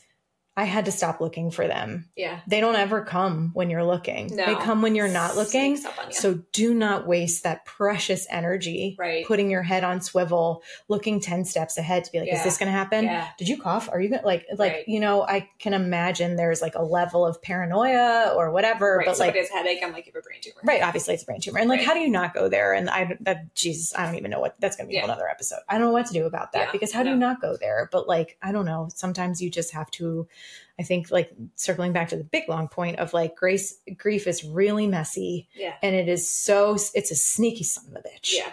And like, and there's no outline for it. There's no like, follow these steps. Right. It is not a linear process. No. Isn't that so annoying that you can't just check it off? Like, am I done? Right. Am I done? Can I be? Want it to fit into a formula. There's these stages you hear about, denial and bargaining and acceptance. You do not move through. You're not like, check. And then next week I'll be here. Oh, good. I bargained. Yes, I bargained. And now I'm moving towards acceptance. It does not work like that. It is sobbing 1 minute and laughing the next. Yeah. It's remembering a memory and being so happy that you remember it and then being gutted that it's gone. God. Like there's no linear process. No, it's shitty. Messy. It's really messy. And the best you can do is have friends surrounding you, have a community that surrounds you, people who don't let you stay down too long, and you keep going. It sounds so cliche, but you have to keep going. To have a mentality of this will not knock me down. No. And if it does, I'm getting back up. Right. And I like one of the things in listening to you, the bravest thing that you will ever do is to sit with your grief. Yeah. Sitting and that sucks. But it is like, it's hard. To me, like in all of our snaps back and forth, that has been paramount to you being able to show up for your kids is like, you have to process it. Otherwise it gets stuck. Yep. It'll get stuck and it'll come at an unlikely time. Right. You have to sit in it and it's uncomfortable. You can't push it off.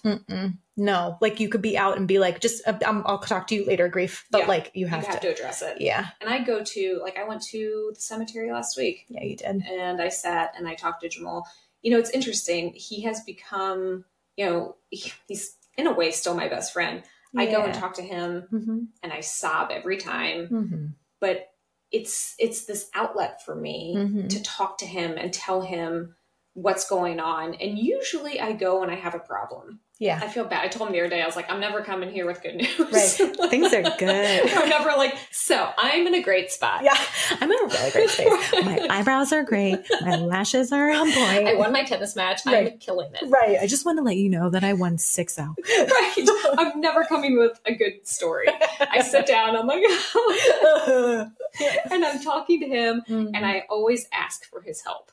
Yeah. Whatever I'm going through, wherever my head is, I'm like, I need your help. Yeah. I'm like, I don't know how it works up there, but if Luke is there and Dad is there, like, can you guys just all work together? Can someone throw me a bone? Somebody throw me a bone. Can someone help me out? Give me a sign of what is supposed to be happening. How am I supposed to be doing this? But I still use him for that capacity. That man had the ability to solve all my problems. He really did. Always.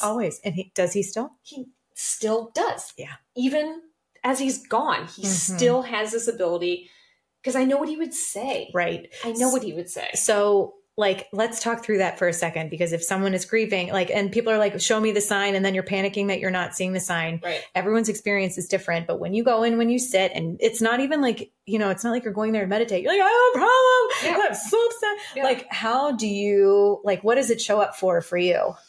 There's the Cardinals. Yeah. There was one moment I was having a moment and I was like, God, I just don't know what to do with this problem. And I looked out into my yard and there were 3 cardinals. 3. After your dad had died? Yes. Sitting in the grass. Right. Cardinals are all like grumpy and stuff, so they don't hang out. No. 3 of them sitting in the grass. In the grass? Yes. Normally they're on a fence post or in the trees. 3 sitting in my yard. And I just looked at it and I was like, okay. And I don't know what that means. I don't know. It wasn't like here's what you should do. But you're not alone. And that's what I took it as. Like, they were like, we see you. We're You. here. Yeah. You'll figure it out. That's what I think the bottom line is when I go and talk to Jamal. Like, I can hear what he would say. Right. Sometimes I do. I talk to him about my future and I'm like, how am I supposed Totally. How am I going to meet someone who can love me the way I need to be loved. Which is so telling of your relationship, by the way, that he really was your best friend. He was. Yeah. And I'm like, and is. And I'm like, and that's the part I struggle with the most with my future. I'm like, how am I going to find someone who loves me? I have high standards. As you frickin' should. I know, but sometimes I'm like, I'm 42. Nope. Literally, nope. I know. Sorry. I should be like a better listener, but this is where I get best friend mode and I'm like, no. I get very people pleasy. I'm like, but maybe. Nope. Literally, no. Yeah. I'm like, no. To me, if I were a dude, if I just became a lesbian, but like, girl, you're as good as it literally gets. And Jamal knew that. He did. And he set the bar. He did. For how to love you. It's going to be a different version. And that's also going to be beautiful. But like, you know how you should feel. Yeah. Yeah. That like how people execute love could probably come in a million different ways, I think. Right. But like how you feel to receive love, that like undeniable, you are safe, you're home. Yes. That reassurance. And like you are so valued. Yeah. Jamal was like, you are the toppest of top shelf. Yes. And you are. That's how I feel about you as a friend. Yeah. I'm like, anytime you're like, I'm like, no, you are top shelf. I know. Top shelf. And that's what he said to me when I went to the cemetery. I was like, how am I going to find, and I could hear him. He's like, you deserve the world. The world. I know that's what he would say. I know that. So yeah, but I'm like, God, it's just so hard. Can they just show up on my doorstep? Right. And just delivery. To be like, to be clear, I'm the one who's going to love you correctly, not the one who's going to make you heal. I volunteer as tribute. Thank you. Pull out your arrow. Boom. Thank you so much. Thank you so much for filing this application. Right. For someone stamping it, Jamal stamping it, being like, this one, Lauren. Right. This one works. Hey, ding dong. This is the one. Not this one. Not this one. Oh, yeah. But yeah, so I think using your person if they're gone, and that took me a minute to get there. Probably took me, well, not too long, probably like 6-7 months. I probably went to the cemetery again. But I go probably every couple weeks. My kids will not go. It's okay. And I asked, that's okay? Yeah, it's okay. I don't know. I said that just because I left it like their mind. So I'm like, that's okay. That's okay. Yeah. I asked them, they don't want to go. Yeah. And they will at some point. That's the beauty of the cemetery. We have this beautiful bench made. He's there. They can go when they want. They can be 35, they can be 50, whatever. They will decide when they want to go. That's like really, truly, like you said, the beauty of it. Yep. Do you ever like hold little traditions when you go there? Do you bring things? I don't bring things. Yeah. I know. And I'm always looking around and people bring the flowers and all the things. But like, please, everyone take away from this. Do you? Yeah. Do you, Jamal? I think he'd be like, why do I need flowers? Right. He'd be like, that's weird. I don't need flowers. Yeah. Right. No, I bring a blanket. I sit down and I cry. That's cute and cozy. Yeah. It's like you guys are on the couch again with him rubbing your feet. I know. Quick story about the rubbing of the feet. And this is so Jamal, when he was sick, this is September. So he's in the ICU and a bunch of the doctors did not want to release him. They were like, he's not safe to go home. He could stop breathing at any point. And we had to fight for him to come home. And, but I would go down to the hospital every day and it was emotionally exhausting. And if you were a caretaker out there and you were going through this, I hear you, I see you, I feel you. Caretaking is exhausting. Yeah. And I would go and sit with him at the hospital and God bless Eric and Justin who would take shifts for me. I'd be like, I just need a break today. Or like, I was there this morning. Can you go this afternoon? Yes. And they would go and watch him sleep. Justin sat in the room while he was asleep, but just so he had someone with him. So I'd go to the hospital every day. And at one point, Jamal, he can't talk. And so he texts, how are you doing really? And I said, I'm good. I'm good. I'm fine. And he looked at me and he was like, typed again, seriously. And I'd been trying to be so strong. And I had a moment and I told him, I said, this is really hard. Yeah. I said, I miss you. I miss our routine. I miss being on the couch with you. I miss you rubbing my feet. And he's in the hospital bed and I'm in this uncomfortable chair and he does the motion he always did when we'd sit on the couch. He went like this, give me your feet. And I said, Jamal. Yeah. No, you are not massaging my feet. And this man dying, can't walk, can't talk, ever persistent. He was like, yeah, give me your feet. And so I put my feet. You're like, well, if you say so. If you insist. So I put my feet. You're like toe touch. Up on his lap. And he massaged my feet in the ICU. And we got home. Of course, he texted me, are you home? Are you home? Home. And he said, Thank you. That was the happiest I've been in months. And this is like the most beautiful segue, but if there's anything you want to get back, like, let's just be swirly whirly. Yep. The notion of people want to help. Jamal wanted just one opportunity to feel help normal and help me. And like, so for friends who are watching someone go through this and just want to help, how do you help? Because I remember, I mean, we're as close as it gets. And like, you have the most amazing neighborhood friends. Yeah, they're really like, they're more than neighborhood friends. They're just like, they're top notch. They're family. They're just truly, I mean, you hit the jackpot. They're so like, special doesn't even do it justice. Yeah. It's so like, and also like from a Midwestern culture, like, you never want to impose, right? You never want to shed light to the awfulness that's going on. I remember, I don't know if I ever told you this, but I brought you milkshakes one night, and it was one of the nights where you were like, the door was closed. Your door is never closed. It's always doors closed. That means right. It's not good. No. And I was like, and I come from a family. My parents to this day will not come over unannounced. They will drop something in the mailbox versus even ringing my doorbell. If they didn't get to call me for a change, Jim especially is like, I didn't get a hold of you, so I will leave it in the mailbox and peel out because I would never want to impose. Right. And so I'm standing there. I paced on your front porch for like 30 minutes. And I was like, I didn't know what to do. I was like, do I knock? Do I not knock? Like, all I want to do is run in there and tackle you and be like, I brought you a milkshake. I love you so much. Yeah. But I was like, you need space, but I don't know how to do this. Like, there's no rules for like, when do you force it? When do you force it? Like, when do you, and Ginny, it was perfect for her to be like, take a shower, girl. That was perfect. Yeah. Like, and I don't know. So I know. And I remember you were so good about that. You would say, you brought me coffee so many times and you'd say, I'm here if you want to talk. Mm-hmm. And for someone who loves talking so much, when I was really sad and like sitting crying, I didn't want to sit with someone else. And I like, that was, I don't feel like I got much of it right, but like, I feel like that for people who want to help so desperately, just please always remember it's never about you. Like, I never, ever took that personally. I was like, okay, got it. Yeah. Here's a coffee. Yeah.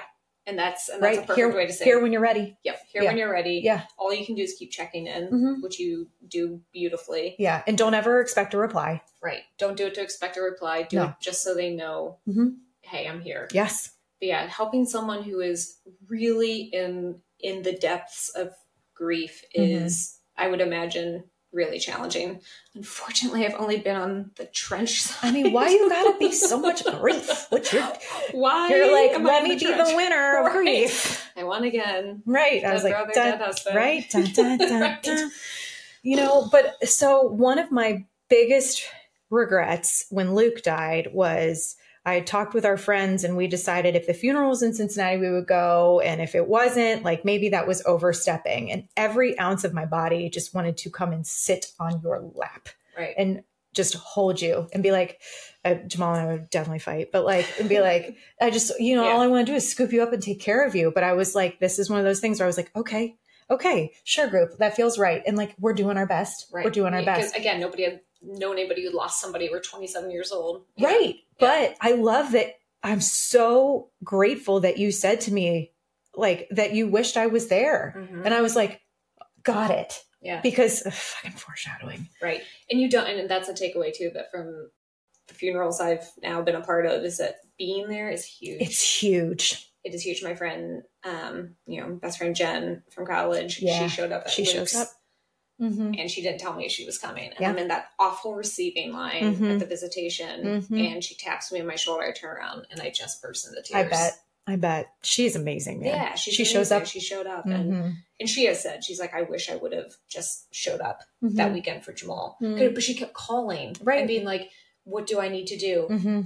And I was telling her, like, I don't know. Like, I didn't. Right, because you don't know. I didn't know. And she's like, I wish I would have. I'm like, oh, don't do that to yourself. Right. You don't. Right. Nobody has the answer. And we're all doing our best. Yeah, you're all doing your best. But it's showing up is a lot. Yeah. It means a lot. So, like, the person going through it doesn't have the capacity a lot of the times to know what they need. No. So I didn't talk to my parents that weekend. Like, they came over at night when we were, like, kind of gathering at my house. But but they weren't at the hospital. I remember. And I regret that. But I didn't even have the capacity to call them. And I thought later, I said to Eric, who was talking to them, Eric? Of course he was. Yeah. But I do remember you saying that weekend, because we were all together, that you wanted also Jamal's family to have that moment. You did. Yeah. You were so protective of Jamal's parents and his siblings. But I also remember you struggling with the decision because your parents have like co-raised Jamal. Oh my God. He was their sixth son. Right. Like they adored him. And it just like is the common theme of grief is there is no right answer. There's no right answer. I wish they would have had a moment to say goodbye to him. Yeah. But again, COVID, they only allowed, so many people there. And, my parents obviously never held that against me. Apparently have a meeting. No. But there's no right answer. No. And I think embracing that. Yep. So embracing as a friend on the outside, don't wait for them to ask for help, ask for forgiveness. But when they ask for space, just fully embrace it. Be like, hey, this is not about me. No. This is like. Some people like to do it. Some people like to grieve with people. I have determined I like to grieve solo. Yeah. And maybe for some people it's minute by minute. Right. And snap while I'm doing it. But Right. Totally. Yes. That's kind of like the perfect scenario to be like, I want to be alone. How many cry faces have we snapped each other? 525,654 today. To be exact. Today in 2024. Yeah. We are not paid by Snapchat in any way. Snapchat. Also, be careful, kids, with Snapchat. Yes, way rose. Ding. Do we like how I'm blending? Right. Oh, we did decide whenever Lauren gets uncomfortable, she's just going to do it. Is it time? Yep. She's fine, guys. She's totally fine. She's literally, look at her. Look at her. I look great. Look at her. She's broken. Right. Teensy broken. Not broken. She's just leaning against the wall pretending she's not here. Blending. Right. She's totally fine. Good. Right. I'm good. Super good. Okay. So what else can people do when they're watching someone grieve? Don't tell them they're in a better place. Yeah. Yes. What is a list of things not to say? Also, if you said it, forgive yourself. It's okay. It's okay. You don't know. You're trying. Yes. Don't say you're in a better place. They're in a better place because you're like, no, actually the correct place would be here. Physically with me. Yes. Don't say everything happens for a reason. Yeah. Not everything happens for a reason. Sometimes shitty things just happen. The one thing that all my and it was so sweet, and we've touched on this a bit, but something that all my friends said to me, and it took me about 2 to 3 years to finally come around to that. It was a okay thing to say. Everybody would say, you are so lucky to have been loved the way you were. Most people don't get it in a lifetime. And it would kind of piss me off. Sure. Because I was like, it's salt in the wound. Yeah. Yeah, totally. I'm like, it would have been better if they're like, he was an asshole. Right. Thank God. Yeah. Thank God. You dodged a bullet. And then but did people be like, oh my God, like this must be tragic because of the love you share. I'm like, yes, actually it's really fucking tragic. Correct. This is actually the most tragic thing ever. Yeah. Yes. I know that. Back into the wall you go. Chameleon. Correct. And but now I know it took me a long time to appreciate that sentiment. And people are right. Yes. They are right. But it took me a long time to get there and be like, you're right. I was lucky. I was very lucky. But maybe at the very beginning. Right. Just give it. Tread carefully with telling them how lucky they were. Just stick to, this sucks. Right. This sucks. This sucks. It's really hard. Yeah. Yeah. Be blunt about it. If people don't know what to do, could people say, I would like to drop off this. Is that okay? Just drop it off. Got it. Just drop it off. Just drop it off. Because otherwise you're like, no, we're fine. We're fine. Yeah. Yeah. It's just one less thing to process or answer or anything. Another decision to make. Nope. Just left it on your front doorstep. Also, one thing that I found so powerful in all the stuff that I've experienced, whether being in the hospital with a kid or laying on the floor at the end of my marriage, send the text. Send the text. Even if you are the most random person that is a friend on Facebook from 5th grade, send the text. Yep. It's life-changing. Yeah. And it can take you from a place of emotional turmoil to, oh my gosh, I'm loved. Yeah, someone thought of me. Mm-hmm. Yeah. Mm-hmm. All those men out there listening, send the text. Men. This just transformed to dating. Send the text. Send the text. Right. Show up. Show up. Be there. No, it's true. And yes, way, Rose. Right. Just gonna keep drinking my Everything's blood. fine, guys. All good. Oh my God. We're going to have to do a whole nother episode on dating after. Oh, geez. I know. Dating being a widow. Huh. That feels like we're going to have to do some shots for that one. Yeah. And, that's dating as a widow. I haven't. I'm like, dating as a widow. I have not. Okay. A little dabble, do ya? Yep. Little dab. Have not. It's just very overwhelming. The positive that I try to remind myself is that I'm not bitter. You're like, yes, you are. Did that sound? Almost sold that one. Almost sold that. Almost sold that. Let me rephrase that. You're equally parts bitter and optimistic. Right. Not bitter about love and marriage. Yeah. I loved being loved. I loved loving. Yes. And I loved being married. Yeah. People talk about the idea of widows being scared to hurt, be hurt again if you fall in love. I don't think I have that so much. I think I'm open to it. Right. And like your bitterness, to clarify, is just like your hilarious truth.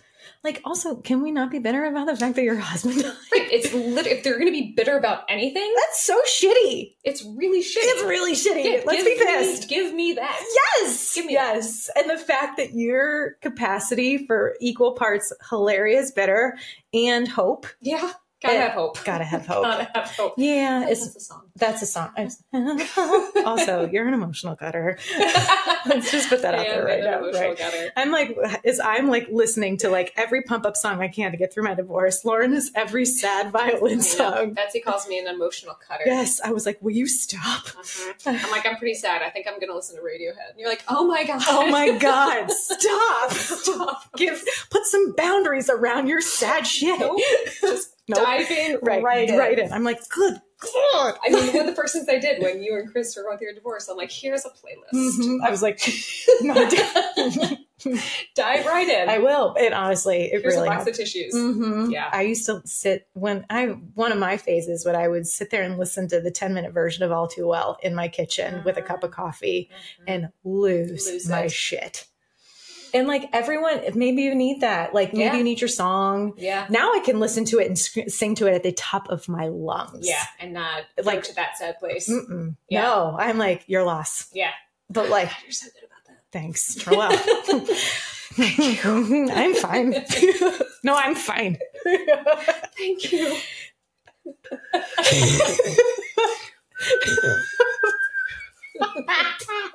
We're good.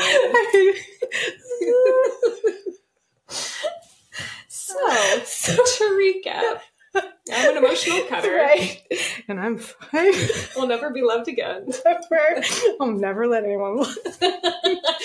I'll never be loved again. I'll never let anyone love you. No, I'm just running like Forrest Gump. Nope, take them off. Right. Take off the running shoes. Take off the running shoes. I'm also like, put down the sad shit. I know. I'll stop emotionally cutting if you start putting on your running shoes. Deal. We're getting pretty damn close. We're good. We're getting real close. We're getting close. It's tough, me. That's tough, me. Who wants to... Testing. Anyone out there? How many viewers do we have out there right now? Who wants to love Lauren? Best. I do have 4 children and a large dog. The dog is really large. I was going to go on and on. How about your kids are amazing and anyone would be so lucky, but I'm like, good luck with the dog. The dog will hate you. Literally. I grew up on a horse farm with 22 horses. I have 2 dogs and 3, actually 1 died. Rest in peace, reptiles in this house. And I'm like, God damn, your dog is a lot. Dog is a lot. But I'm the best. She's the best. I can endorse that. She is the best. Anyone, legit, I say this to you daily. I know you do. Anyone would be so lucky to be loved by you. Thank you. Like, legitimately. And I'm like, I'm so protective. I'm like, Jamal is like, okay, Betsy, you're in charge of this. I'm like, I know. I do think you've taken over that. The really like protective. Oh yeah. Oh yeah. I'm like, no one messes with my person for sure. Which is like, and I know you feel the same way. Yeah. Like no one. Yeah. God, I think it is like, no one asks to be strong. No one asks to be resilient. No one asks for any of this shit. No, you sure don't. Tiffany's right. Like you have there's as much capacity for you to be strong, if not more capacity for you to crawl in bed for the rest of your life because you did have a love of a lifetime. That doesn't mean you also don't get another love of a lifetime, but you had a love of a lifetime. Like the fact that you show up for yourself, for your friends, you are helping people who are grieving. And let's just talk about for a second how fucking amazing your kids are. And they have had a hell of a father, but God almighty, they hit the jackpot with you.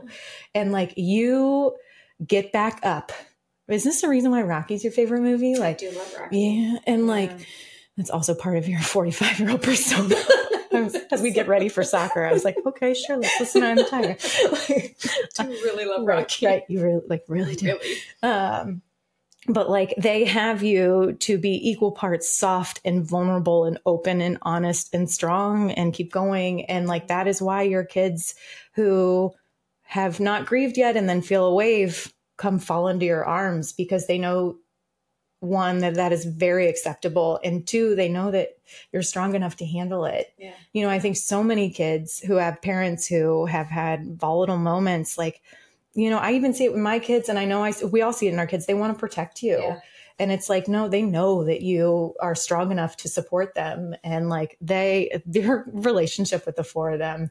And like, you know, I just think about that. It's incredible. And so like, yes, like, okay, anyone who's going to date Lauren gets 4 kids. I'm like, 4 kids is the best part. No, Lauren's the best part, but like your kids are phenomenal and anyone would be so lucky because you have raised them right. They are amazing kids. And like, I don't know, they're just part of the package, like lucky freaking guy to get all of that. Good luck with the dog though. I mean, piece of work. Right. I love Champ, but like legit. I remember one time I went over to the house to stay with Eliza because she was sick and you were over at your mom's. It was for your birthday and your mom just wanted to make you your orange chicken. Yeah. And it was after Jamal was gone. And I was like, I'll go stay with her. I'll sit downstairs. I got plenty of work to do. And again, I grew up with like thoroughbred racehorses. Yeah. Giant animals. 1,000-pound animals. And I had to put a chair between Champ and I to get her to go outside. And I was like, good God, dog. I know. She's very protective. Very protective. She just loves her mama. Sure does. Sure loves her mama. Oh, she's a good dog though. But I was like, good Lord, you have a horse in the house. Oh God, you talking about the kids. That gets me more emotional than anything. They have been my lifeline. And you have been theirs. Yeah. And that is like, I mean, that is the definition of family. Yeah. You know? Yeah. After Luke died, I remember my oldest brother, JT, saying, because we had to have Thanksgiving the week after he died. Right. Literally. Like, right. There's a missing seat. Yes. And he said, we're going to circle the wagons and we are going to do this together. Yeah. He's such a leader. I know. Colonel Russell. Luke. Yeah. He knows what he's doing. He sure does. But I remember, that's what all comes down to. You circle the wagons, you put your arms around your people, and that's what everyone has done to me. Yeah. So if I can give just a smidgen of that back by listening and being there for somebody who's going through a tough time, I will do it every time. I know you would. Your heart is enormous. So for someone who I will try and like for someone who has watched someone grieve and tried to support them and have fumbled and done some things right and fumbled on some. And we've talked actively about how do you do this? You show up, you show up, you send the text, you drop things off, you respect their space, you listen. Yeah. You talk about them. Yes. And for you, if there's one person right now who is going through it, what would you say? And if there's, as a caretaker, what would you say? And if there's one person who is grieving, what would you say? To a caretaker, I would say, I know it's hard and I know you're exhausted. It's so hard. And there's not an easy answer. And I've been there, and I know you want to judge yourself, because I still do, but you're doing the best you can. Which is pretty phenomenal. And you just keep going. You put one foot in front of the other, and you do what you have to do. But it is I look back at myself, pictures of myself. I'm like, I don't even recognize myself. I know. Like you are just so stressed, and it's hard, but you have to take the walk. You have to give yourself a minute. You have to laugh with your friends if you can. So yeah, I would say try not to judge yourself too harshly, but I would just say, I wouldn't give advice. I would just say, I see you. And I know it's hard, and I know you're exhausted. To someone grieving, I would say, let yourself feel it. Let the waves hit you, and know that it won't kill you, and you will be okay. There will be a different version of you. That doesn't mean it's not still you. Because I struggled with that for a while. Like, who am I?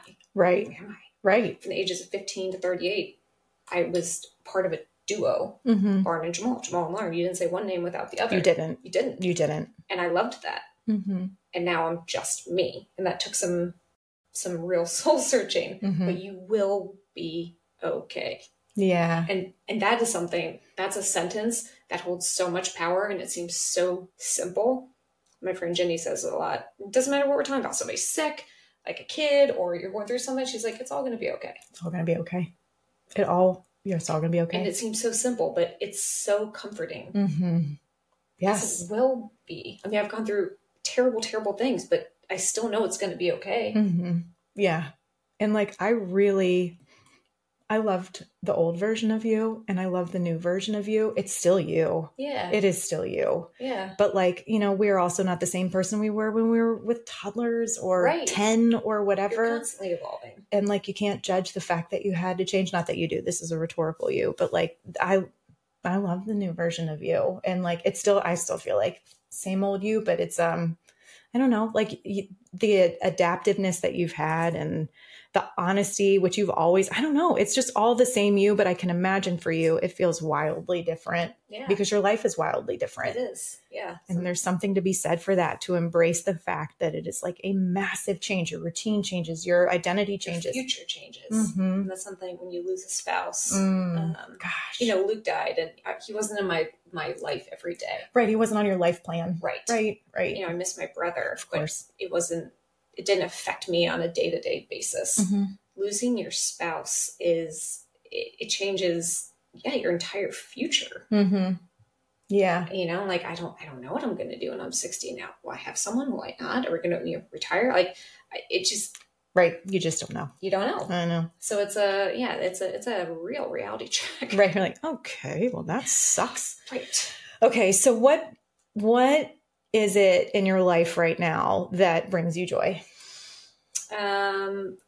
Number one, friends. Yeah. My time with my friends, going out, having drinks, laughing. I know I love to laugh. Yes. You're such an easy target. Such an easy target. That's one of my favorite things about being a friend. God. I'm like, I'm so funny. I'm an easy laugh. You are an easy laugh. Men out there, if you're listening, I am an easy laugh. She is an easy laugh. I laugh at all your jokes. You do. I really do. Luke used to say that if he was a stand-up comic, he would put me in the front row because he's like, he would just get everywhere. I'm like, oh my God, this guy's hilarious. Hilarious. Killing it. Yeah. I love to laugh. So if I can go out and laugh. Find moments to laugh. laugh. I still tennis. Yeah. I find your hobbies. Finding hobbies. For me, it's being competitive and having that athletic outlet.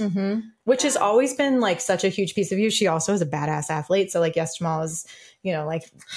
Right. And he kind of steals my thunder. He definitely stole your thunder. But my favorite is when like you came back from vacation and your dad had taken one of your posters. I mean, she's like literally on a banner at UK, like doing some awesome, was it header or something like that? Yeah. And he comes back to where your workout room is, and he's put a giant, like a 10 by 20 foot poster with my head, like doing a badass header. So yes, you are an athlete. So like, maybe it's those moments of like returning to your core self. Yes. God, it feels so good. Yeah. It feels so good to be competitive. So yes, friends, laughing, hobbies, keeping myself busy with, with try to work out. I feel better if I am physically in a good place. Yeah. Yeah, definitely. You know? Don't undervalue that. Yeah, for sure. And even if it's just going for a walk or something, I feel better about myself. Yeah, definitely. You're so good at like taking a minute and all the things. And like what I love is like your laugh. Guys out there, her laugh is the absolute best.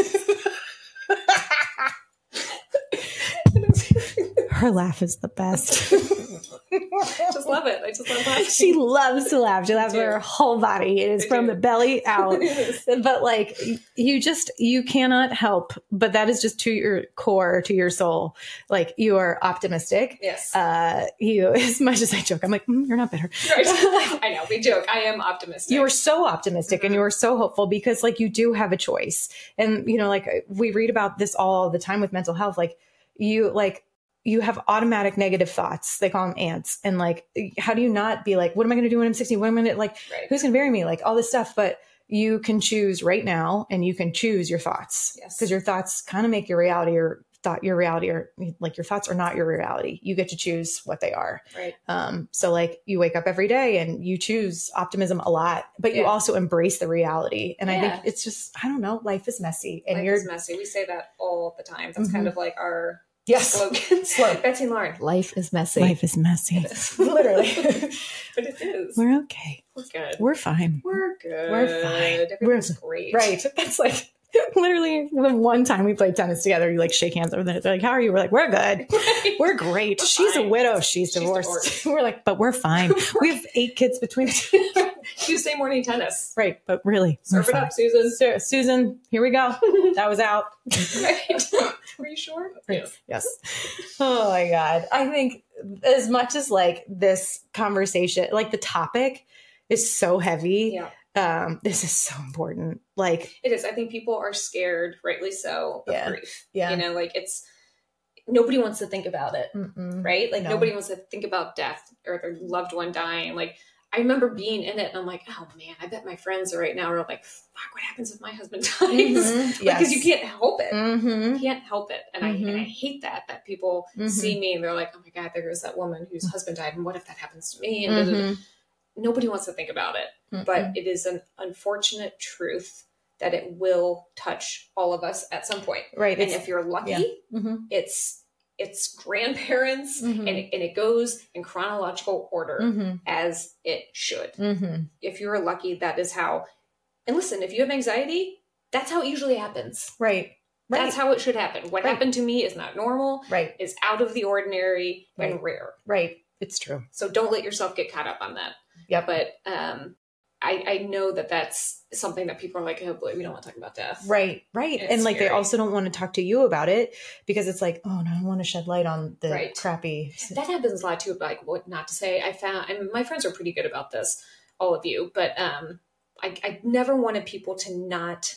There was one time one of my friends I was like, you're not telling me something. She's like, well, you have enough. Like, I don't want to bitch to you about my, the fight that my husband and I got. And I'm like, no, like, tell me. This is normal. I want to be normal. I want to hear about your fight with your husband. It doesn't make me like, oh my God, at least you still have one. Like I might do it a little bit up here. Right. But more than not, like I remember that as beautiful as my marriage was, we still fought and had knockdown, drag out fights. And I remember what that's like. And I want to help and I want to hear and I want to be your friend. Yeah. Right. I want to be there. Don't take that away from people. Yeah, for sure. So don't not, say things because you think it's going to bring up the fact that they're alone. Right. You're like, oh. Don't worry. I love being alone. Here it comes. Oh my God. It's good. Really, we're going to offend some people. I know. Well, really. Welcome to the shit show. Welcome to the shit show that we are. But that's like one of my very favorite parts about our friendship. Right. Is like. It's a little off color. It's a little dark, but it's real. It's real. And it's like, thank God we have each other. Yes. Yes. Literally. I also hope that people see me and my situation. And if it makes them appreciate what they have, Yeah. I hope. Just like when Luke died, I held on to Jamal so tightly that night because I was like, I can't even imagine losing him. I hope that when people heard Jamal dying, I hope they held their husbands that night. Yeah. You know, I hope they sure do. They did. Yeah. I hope they be nice. Try to be nice to each other. Mm-hmm.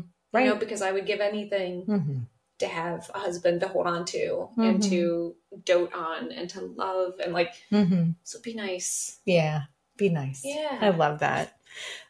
And I think, you know, this is a hard topic, but like, I'm so grateful for you to be brave enough and to come on here. Like you had mentioned to me that like you were starting to talk to people and counsel people in grief. And immediately I was like, can you please come on the podcast? This is a conversation that every person needs to hear, that like there, as much as there is hardship, there is hope. As much as there is dark, there is light. Yeah. Like there are so many choices that you can make. There's so much help that those on the outside can provide. And there's so much beauty to what you had that is never lost. Right. Despite grief. Right. And like, at the end of the day, it's like, keep going and embrace the mess and find the joy when you can. Right. And if you can't find it, try again the next day. Yeah. Like, exactly. You just can't give up. Don't give up. Can't give up. And at the end of the day, I know grief is scary, but it is a testament. This is something I've learned too, that the harder you grieve, it's just a testament to how hard you loved. Yeah. Yeah. You know, like if you weren't grieving that hard, maybe, you know, they weren't. Right. If they didn't make that much of an impact, or you're not letting yourself feel it. Yeah. But if you grieve hard, it's most likely because you loved hard. And that's kind of a beautiful thing. Without a doubt. And that takes some time to get there. Right. This is 3 years out, but it's, when you look back on it, it is really a testament to the relationship you had with that person. Yeah, it really. And like, I have so many people ask me, I feel like I almost get asked every day, like, how's Lauren? Yeah. And I can honestly say, I'm like, she's good. Yeah. Right. I was like, she's doing good. And like, I'm always, because you're so honest, I was like, don't get me wrong. Like, it's hard. And some days are messy. I was like, but she's doing great. Yeah. And you are. I am. You are. You're doing great. And like, he is so proud. Yeah. I know he is. I know he is. I can feel that. Mm-hmm. And like, I love how much we all still talk about him. I mean, you know, every time the lights flicker, my kids are like, oh, Jamal.